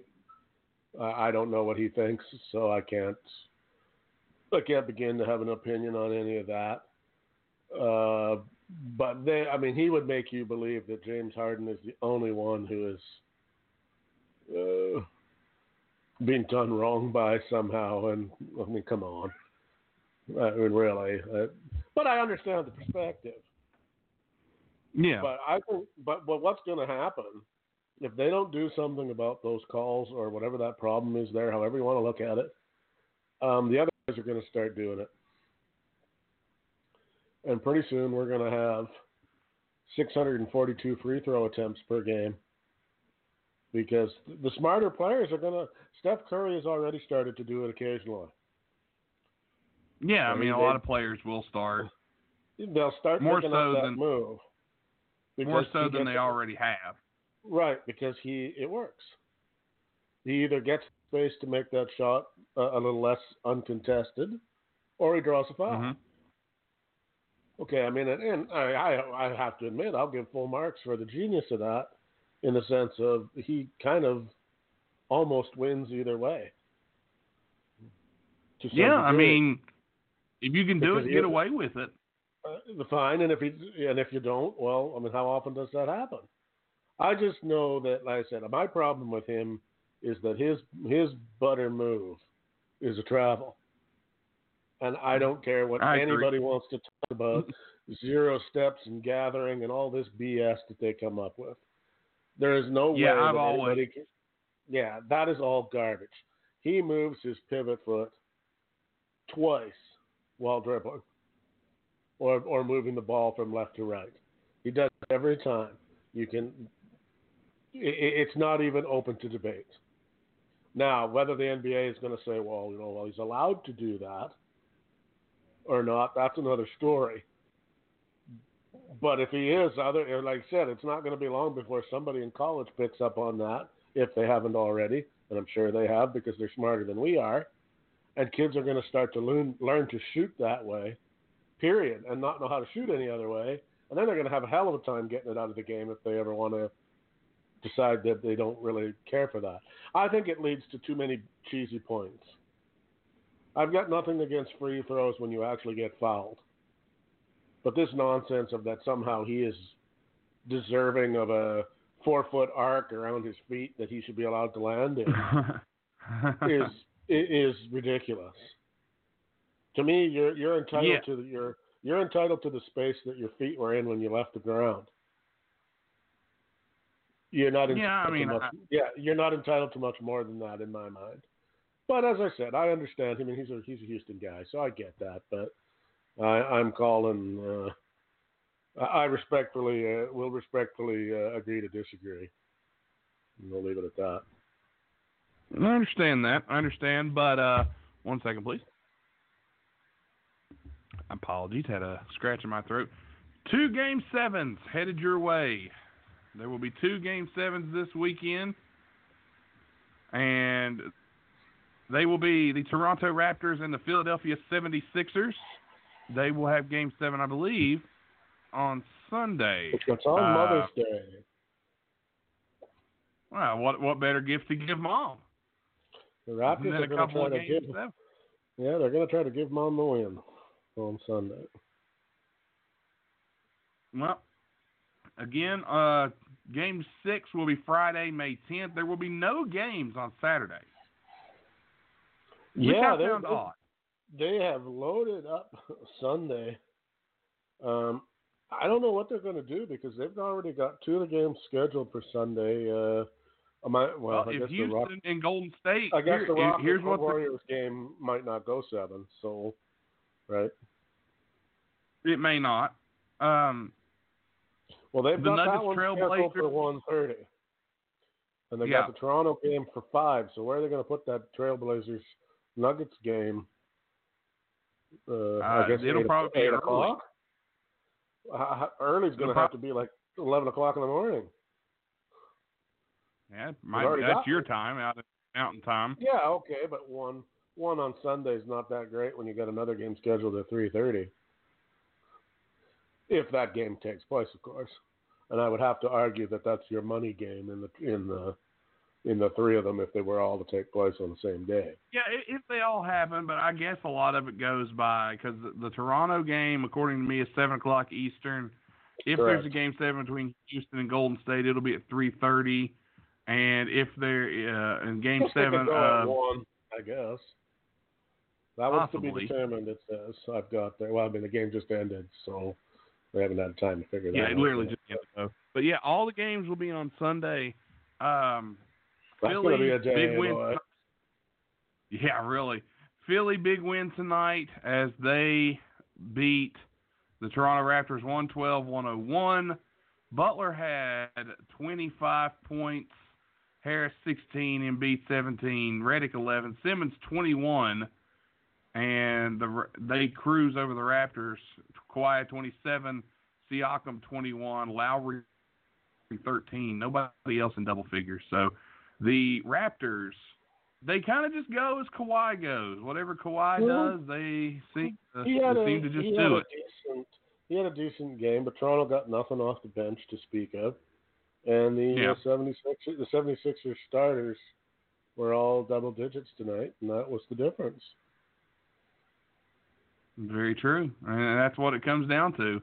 And then looking at the late game tonight, Damian Lillard, C.J. McCollum, Rodney Hood, Lillard 32, McCollum 30, Hood 25 as the Blazers move on. And, folks, believe it or not, Zach Collins, 14 points, 4 rebounds, 5 blocks in this game.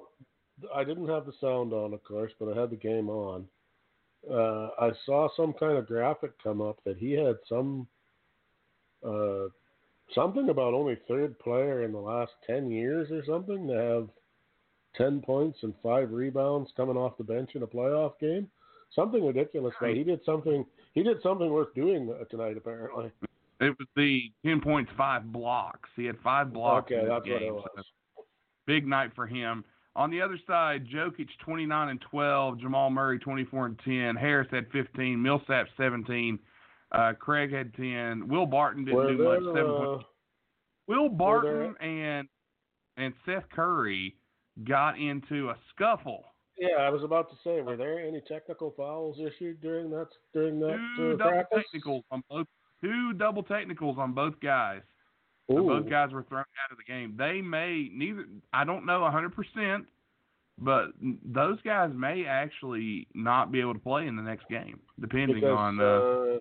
Joel Embiid got a technical tonight and is 1 away from suspension, but they fully suspect that they will appeal that and it'll be rescinded so that he has room for another one. Well, we'll see, but again. So that will lead us to Game 7s, and it seems as though the Blazers, when they can get somebody other than McCollum and Lillard to kind of really step up, because Lillard and McCollum, they're good both for some points, but they really need a third, and they may have found that with Rodney Hood. He played great tonight, played really well. Denver on the other side, Millsap's kind of there. He does his thing. Millsap just plays Millsap ball. And when they can get Millsap's production level up, Millsap does great. Jokic is a walking triple-double. He can pass, he can shoot, he can score, he can rebound. He does it all. Jamal Murray's a great guard. He does well. If Gary Harris is knocking down jumpers, then I believe that Denver has a chance and all that. So I really do. I have to be honest with you. I would refuse with a gun to my head to put any money on any of the Game 7s. I'm telling you, that's a 2 pick'ems there in Game 7. Of course, the only one I feel slightly good about maybe might be Golden State, but then with Durant not playing, that one becomes slightly more iffy too. Well, again, how Game 6 goes, I think it's going to be hard I think it's going to be hard. It's hard for Houston to win in Golden State, and I don't think they can win in Golden State for Game 7. I think that will go 7 because I don't think that Golden State's in Houston. I wouldn't be at all surprised if Houston beats Golden State in Game 6 that you see a miraculous recovery from Kevin Durant in Game 7. I don't know. We'll see. Depending on what's really wrong with them, because you never know. Well, they can't afford to lose, right? No, I suppose not. I'd rather play them. Go ahead. Okay. I'd rather play him in Game 7 and win and have him out for Game 1 of the next series, as opposed to the other way around. True. You know, Very true. But if he's going to need a rest afterwards, I'll give it to him in Game 1 against Philly or Toronto. Is that who they're going to play? Yeah, okay. No, they will play. Oh, no, Milwaukee, right? No, they'll play either Portland or Denver. Oh, okay. Well, then even more so.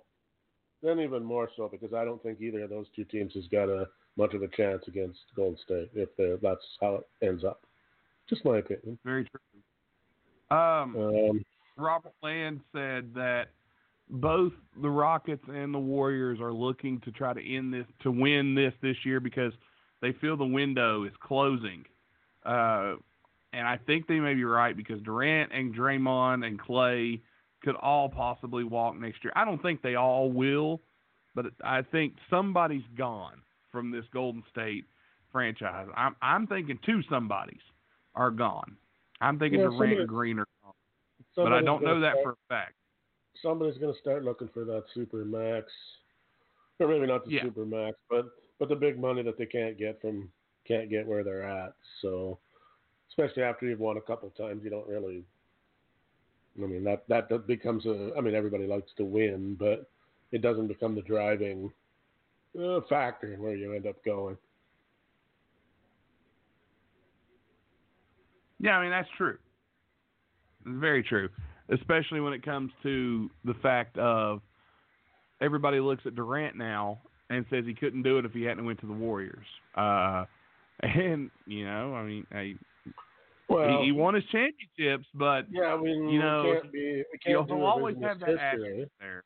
Yeah, we can't do revisionist history. We can't say that that's necessarily true, but we can say that it certainly made it easier. It helps. I'll tell you that. Yeah, we can't argue that. Well, any more than you can with all the LeBron stuff. You know, if nobody goes, if nobody goes there, does he win? I think probably eventually he wins maybe one or two. Does he win as many as he did? Probably not. I mean, you're probably right there. Just depends on that, but segue that into the Ty Lue stuff.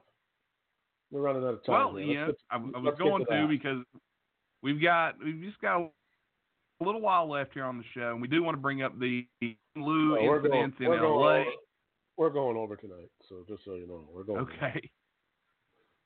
Okay. Well, Ty Lue in Los Angeles, the whole situation there where he was interviewed, they were working on a contract to make him the coach, and then all of a sudden he decides, no, I'm bowing out. I don't want to be the coach of this team. Now, I've heard several different things on this. I've heard that Ty Lue wanted to pick his own assistants, and the Lakers were not having it. They wanted to, I think from what I heard is they wanted Jason Kidd to be one of the assistants on the team. Ty Lue did not want Jason Kidd as an assistant on this team. LeBron has came out and said that he possibly wants Tom Thibodeau on this team as an assistant. Good luck with your knees, LeBron, if that's the case. Man. LeBron will now play every minute of every game ever. But there's a lot of talk about the coaching situation. There's a lot of talk about who's coming in. The Lakers still have yet to name a head coach. Their previous head coach already has a job. He's been signed by the Sacramento Kings in a move that I felt was a little iffy. And a lawsuit, let's not forget. Well, that's all alleged information that I won't get into here. I'm not going to throw somebody off. No, me neither. But I mean, people have been busy. What are the Lakers waiting? What do they wait? I think the Lakers figured they'd just have whoever they wanted, and they're finding out in the coaching. I think they're finding out in the coaching realm what they found out in the player realm, that's not necessarily the case anymore. Well, LeBron James, for be it warranted or unwarranted, has become somebody that some people, anyway, don't want to get involved with. That's true. I believe LeBron, and if you think about it, again, I'm not trying to throw LeBron under the bus necessarily here, but at the same time. I'm just saying that it appears that I would have figured Ty Lue was a slam dunk for that job. Oh, me too. I assumed Ty Lue would come in, but now he's not. Been there, done that, but apparently even he had some limits for about what he was going to take or not take. And I guess they felt they didn't need him. I mean, mind you, I'm not sure I don't really know if Ty Lue's really that great a coach or not. We're not really sure because we're not really sure how much of the coaching he actually did or didn't do. I mean, he's good at taking orders. We're kind of the opinion that he's all right. Well, mind you, I mean, there is something to be said for that, to let your stars go out there and do what they do and kind of work around it. I mean, they won. What did he win? True. Twice? Once. Got there Only 3 once? times, won once. Okay, Yeah. but even that, how many guys get there 3 times? I mean, that alone is a. True. But Buffalo Bills got there 4 times, but that's beside the fact. In a row. I think they thought they were just going to sign him and he would be their, marionette spokesperson, and they could pull his strings and he'd do whatever they wanted him to do. And they found out that he didn't really need that gig that badly, and he probably doesn't. So have you heard? But since Ty Lue didn't sign, this brings up another point of information. I don't know if you've read this yet. In Los Angeles, according to Reddit, and this is leaked out and now becoming somewhat of a Twitter sensation, Los Angeles Laker fans are getting together. I don't know if it was, I believe tomorrow or the next day or this weekend, sometime in the near future. And you'll love this because this is California. This has California written all over it. The Lakers fans are going to protest the Los Angeles Lakers and the disappointment of the franchise right now. They're going to protest good Lord, this team. They have nothing to complain about. I mean, yes, the Lakers have not been very good for the last couple of seasons, but good Lord, what do you want? Every franchise, even the greatest ones, have a couple of years where they're not so good, where they got to reload. I mean, I would think being a Lakers fan has been a pretty good role the last 30, 40 years. Hell, forever. And that could be the problem. That could be what we're seeing here. Yeah, we're seeing a group of They're fans spoiled. who maybe got a little spoiled and are used to winning, and now they're not, and they haven't had to deal with it. So now they're going to kick and stomp and let it be known they're not happy. And even if they didn't win titles, they still were relevant. The press was still talking about them. It was a destination. Players wanted to go, and it isn't anymore. And it just isn't right now. There's people, they see what goes on there, and look at the mess they got. I mean, okay, they've got a mess. The only good thing the Lakers have really going for them. Go ahead. They have a lot of empty contract space. There's a lot of space to bring in players. And here we're talking about this right now. We're talking about this now. But if you think about it, give it 3 months. 3 months. This could all be a thing of the past, and we could be looking at a Lakers team. Now, I don't think this is going to happen, so don't yell at me for this if you're listening. I don't think this will happen, but potentially this could be a Lakers team that could have LeBron James, Kawhi Leonard, and Kevin Durant all on the same team. Oh, quite possible. I don't think that's going to happen, but there is a slim possibility. I think, though, that adds to the reason why a guy doesn't want to go coach there. You have no idea what you're getting. You have no idea what you're getting yourself in for, one way or the other. And you're dealing with an ownership. You're dealing with an ownership that has not been exactly on top of their game recently. Well, Magic Johnson left. You're not going to have any say on most of this. True. You're going to get handed the pile and make it work. Well, I really could use a point guard here. No, you don't get a point guard. We got you this guy. Make it work. You got Rajon Rondo. Make it work. Yeah, or whatever. So, but we're not going to get you. We're not going to get you. Again, the Lakers. Well, this Lakers situation has become a mess, and it's just been almost comical in a way, but at the same time, it's there's just so much going on. Yeah, you know what? I think they're another organization where, and I help it. I'm going to go out and say it. Jeannie Buss should stick to business, what she's good at. Basketball, not so much. They need to get rid of all of the guys who were once upon a time great Lakers, or guys who had something to do with the franchise 20 years ago. Blah blah blah blah blah blah blah. They need to bring in somebody there who is allowed to make some decisions. Who doesn't have? I mean, they ran. And who they run out of there? There's been some incredible managers and coach types that have been run out of that town by people who knew nowhere near as much about the sport as they did. Jerry West comes to mind. Yeah. Now, Jerry West's fantastic. Granted, he's also a member of the Old Boys Club, but at least he was successful. Look, I mean, they've got. I mean, look at who. I mean, what does Rob Pelinka bring to the table? A chair, mostly. Okay, so he's your general manager. Then you've got team advisor, who's Kurt Rambis. Okay, I don't know what Kurt Rambis was a half decent basketball player. I don't know what he brings. He advises the team of what? Would be my. Like it's one of those. It's one of those organizations that we've got a coach, a general manager, an owner, and then we've got 6 more guys who are somehow, the director or of this thing or the assistant associate this guy, and it's like, okay, what exactly do they do? And what power do they have, and who do they who is responsible to who, and who finally decides things in that organization? Because I don't know. I'm not sure. According to Adrian Wojnarowski, Monty Williams and Ty Lue both turned down the Lakers' job. Well, they're supposed to interview Vogel, ex-Magic coach tomorrow, whose record, Vogel's to be honest, is decent, but that's about it. Vogel's a better coach than what he gets credit for. He had a few down years in Indiana, and he had a rough year with the Magic, but I think they gave up a little too quick on Vogel. I like Frank Vogel. So, honestly, other than I like Vogel, but maybe better than Lue. I definitely like him better than Lue.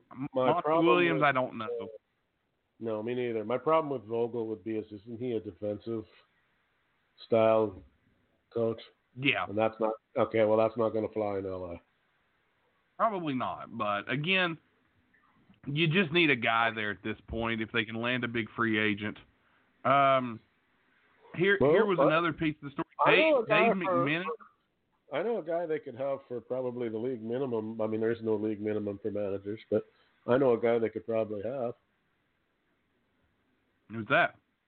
I mean, they'll have to buy out that big money DHL contract, but Tom Robinson would probably go there. I'm sure he would. I think he would. I think for the right money, Tom would be willing to move to sunny LA. He could sabotage the team from the inside. Apparently, Ty Lue and his representatives turned down the Lakers' offer this past Tuesday. The Lakers regrouped with an offer. They offered 3 years, $1,800 million. And Tyronn Lue's side pulled out of the negotiations. Apparently, they wanted 5 years with salary. It says here salary commensurate and a championship resume. So apparently they wanted more money too. So apparently they're not agreeing on who's doing what. They're not agreeing on assistants. I mean, so I think he was probably a little bit miffed that they wanted to.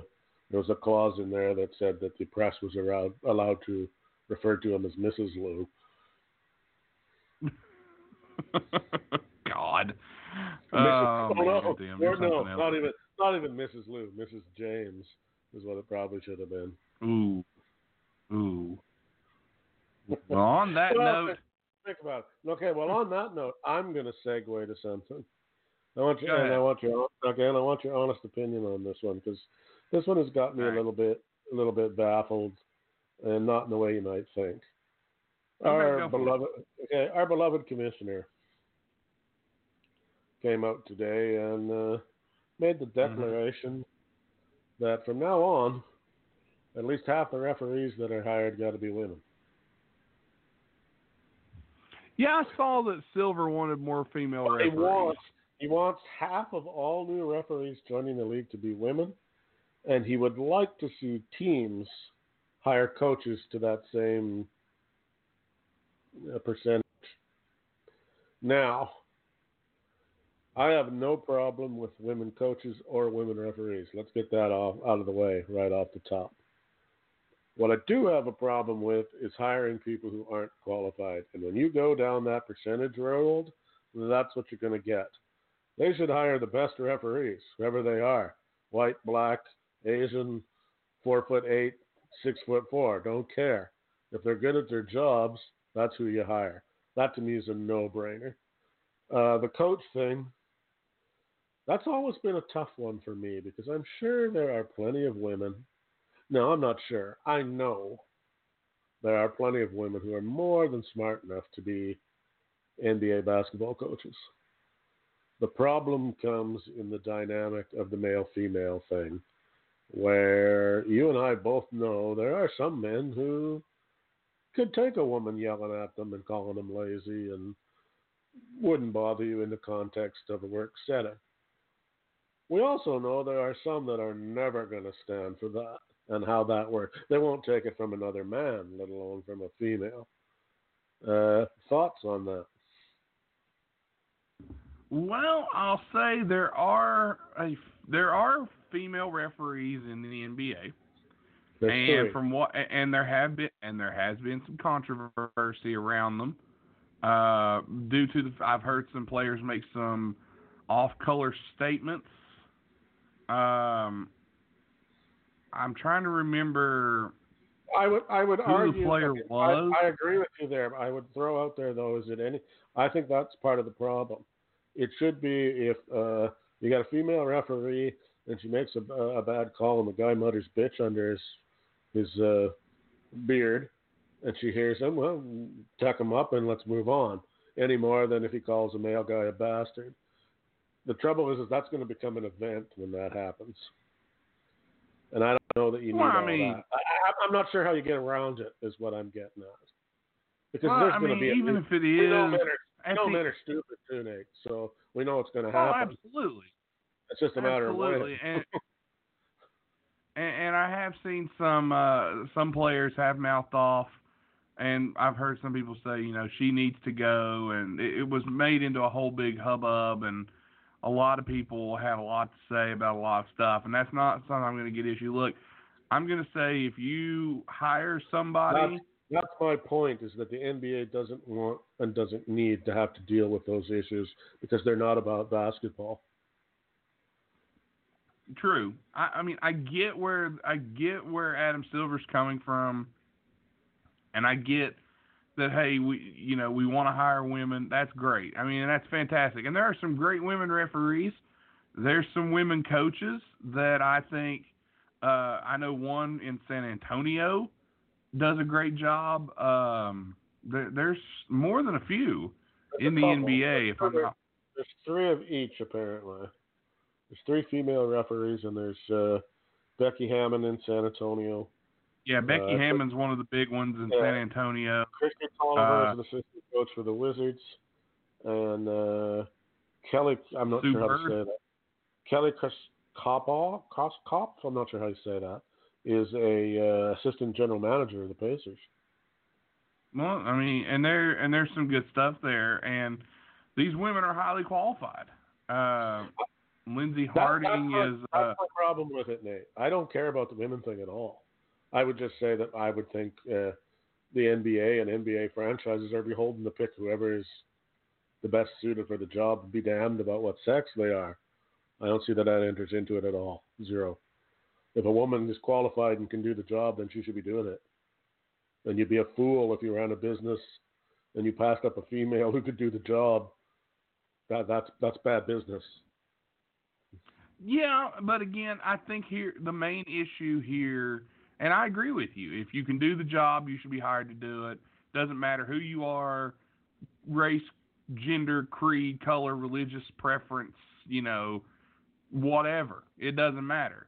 You should be hired if you're good at the job and you fit the description, and you should do the job.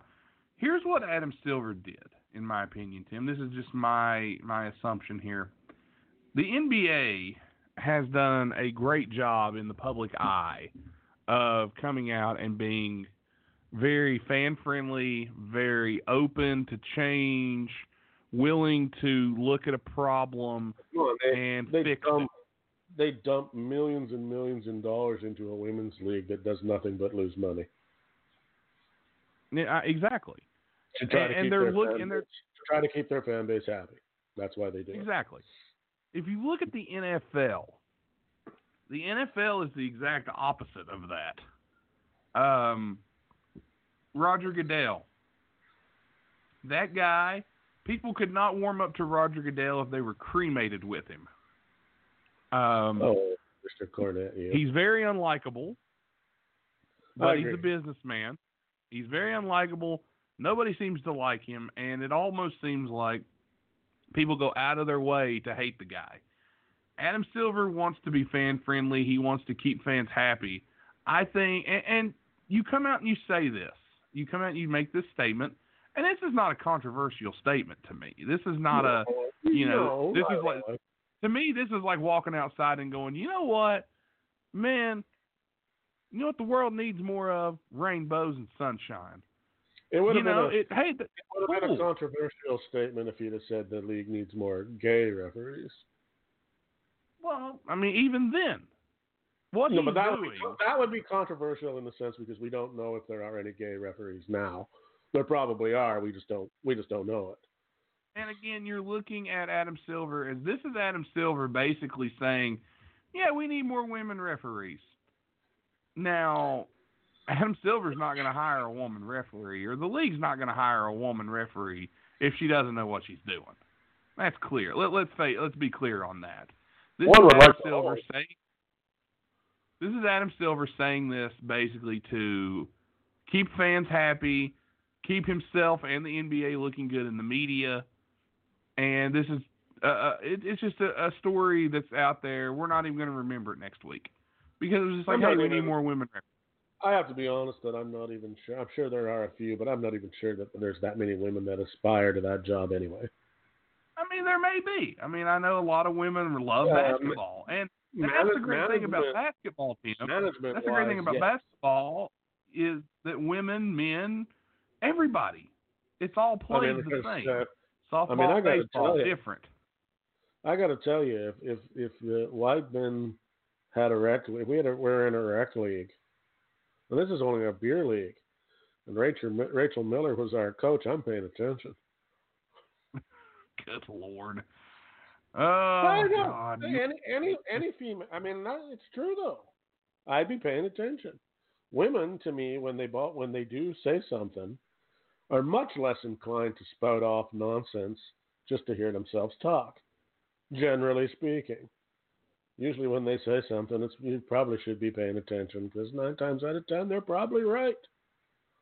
I can feel the men coming down in the hate on me right now, but it's true. So, I mean, their minds, and they think differently, so they might offer a different perspective than what a male guy would offer because they do look at things differently than we do. That's just a fact. Yeah. Well, I mean, again, maybe we'll see it. Maybe we won't. I don't know. I'm pretty sure that Rachel Miller's way of dealing with James Harden would just be to go right out there and punch him right in the face. There, don't land on my feet again when you come down from that illegal 3-pointer you just took. Or I'll take that back there. Slap a little West Virginia. That is a possibility. That is a possibility. I'm going to guess it's not far off from that. West Virginia women know how to look after themselves, Nate. Very true. But we do want to thank you guys for listening in as we went a little over here tonight, but we're 10 minutes over. What, 10 minutes? You should have thought about that when you booked 742 minutes worth of interviews. 10 minutes. I want my time, damn it. You will get your time, my friend. And we can go right back into that studio and make another show, and we're going to talk for another hour because I'm not done yet. Good Lord. Oh, man. We want to thank you guys for listening in to Wide Men Can't Jump. Episode 78. We are on the road to the conference finals. Milwaukee's already punched their ticket. Tim Where El Loco and Tim boycott White Men Can't Jump. El Loco. It's El Toro. Get it El right. Loco, well, I'll be El Loco. He'll be El Toro. The Canadian-Mexican connection. We want to thank you guys again for listening. You can find us on iTunes, Podcast Addict, Stitcher, Google Play, FM Flash, iHeartRadio, TuneIn Radio, and anywhere you find podcasts, and over at WideMenCan'tJump.com. Big thanks to our sponsors, the law offices of Stephen P. New, NewLawOffice.com, and CamBay.com. Thank our guests, Robert Land, Bart Winkler, for jumping on with us, and we've got more to talk about next week. Conference finals will be rolling next week. Tim? We promise to be on time next week. Yeah, we will be on time next week, best to our abilities. We apologize. We had no technical difficulties this week, at least. Yes. We got in just fine. Everything worked perfectly. So thank goodness for that. And we welcome our new sponsors. We'll have more on them next week. And we hope you guys enjoyed the show. And let us know how we're doing, how we did. And let us know if you agreed with some of the things we talked about tonight. Do you think there needs to be more female officials? Do you think Ty Lue makes a mistake passing on the Lakers job? And with Game 7s right around the corner, who is going to the NBA Finals? All that, and we'll talk about it next week. Tim and I will be back, and we may have a little something going on Sunday. We'll see what the weekend entails. We might get on here and talk a little Sunday about God only knows. A special White Men Can't Jump Mother's Day edition. Absolutely. So thank you guys again for tuning in. And I'm going to send it over to my Canadian compadre, Tim. Take care of us, buddy. Send it home. I have a letter here from my client, El Toro Robinson. I will now read the following for my client. It is week 72 of my incarceration in a Mexican holding cell. However, things looked up greatly this week when I discovered the burrito. However, they did only look up for about 4 or 5 hours when I truly discovered the burrito. Next week, we're having enchiladas and something called a queso, a quasa, something with a dila. I don't know what the hell it is, but I look forward to it. My friends tell me if I eat enough of these, I'll be able to get a job and work at home. Not unlike my father, who is a wide man, Tom Robinson, and maybe you've heard of him. Lord knows I haven't heard from him. In summation, I'd like to say that I don't understand why the great people of Mexico want to leave here. The food is amazing. Taco salads, burritos for breakfast, enchiladas. I don't know how to say that because I'm only 12, but they're good. Taco Bell's got nothing on Mamacito's corner bodega. This place rocks. It's even better than maple syrup and poutine. Screw you guys. I'm never coming back. All hail El Toro, king of the burritos. That is all. Peace out. I ain't even gotta say it, that's just something they know. Thanks for listening to the Wide Men Radio Network, located at blogtalkradio.com and at widemencan'tjump.com. Be sure to check out our blogs over at widemencan'tjump.com, and also be sure to check out all the other shows that we put out. You can find us on iTunes, Podcast Addict, Stitcher, Google Play, FM Flash, iHeartRadio, and anywhere you find your favorite podcast. Also at widemencan'tjump.com. Visit our store and buy some new t-shirts that are available now in all sizes. This show is brought to you by the law offices of Stephen P. New at newlawoffice.com and by CamBay.com. Be sure to visit CamBay.com and use promo code WIDEMEN to get 20 free credits on your purchase. Thanks for listening again, and we'll see you next time for the next episode on the Wide Men Radio Network.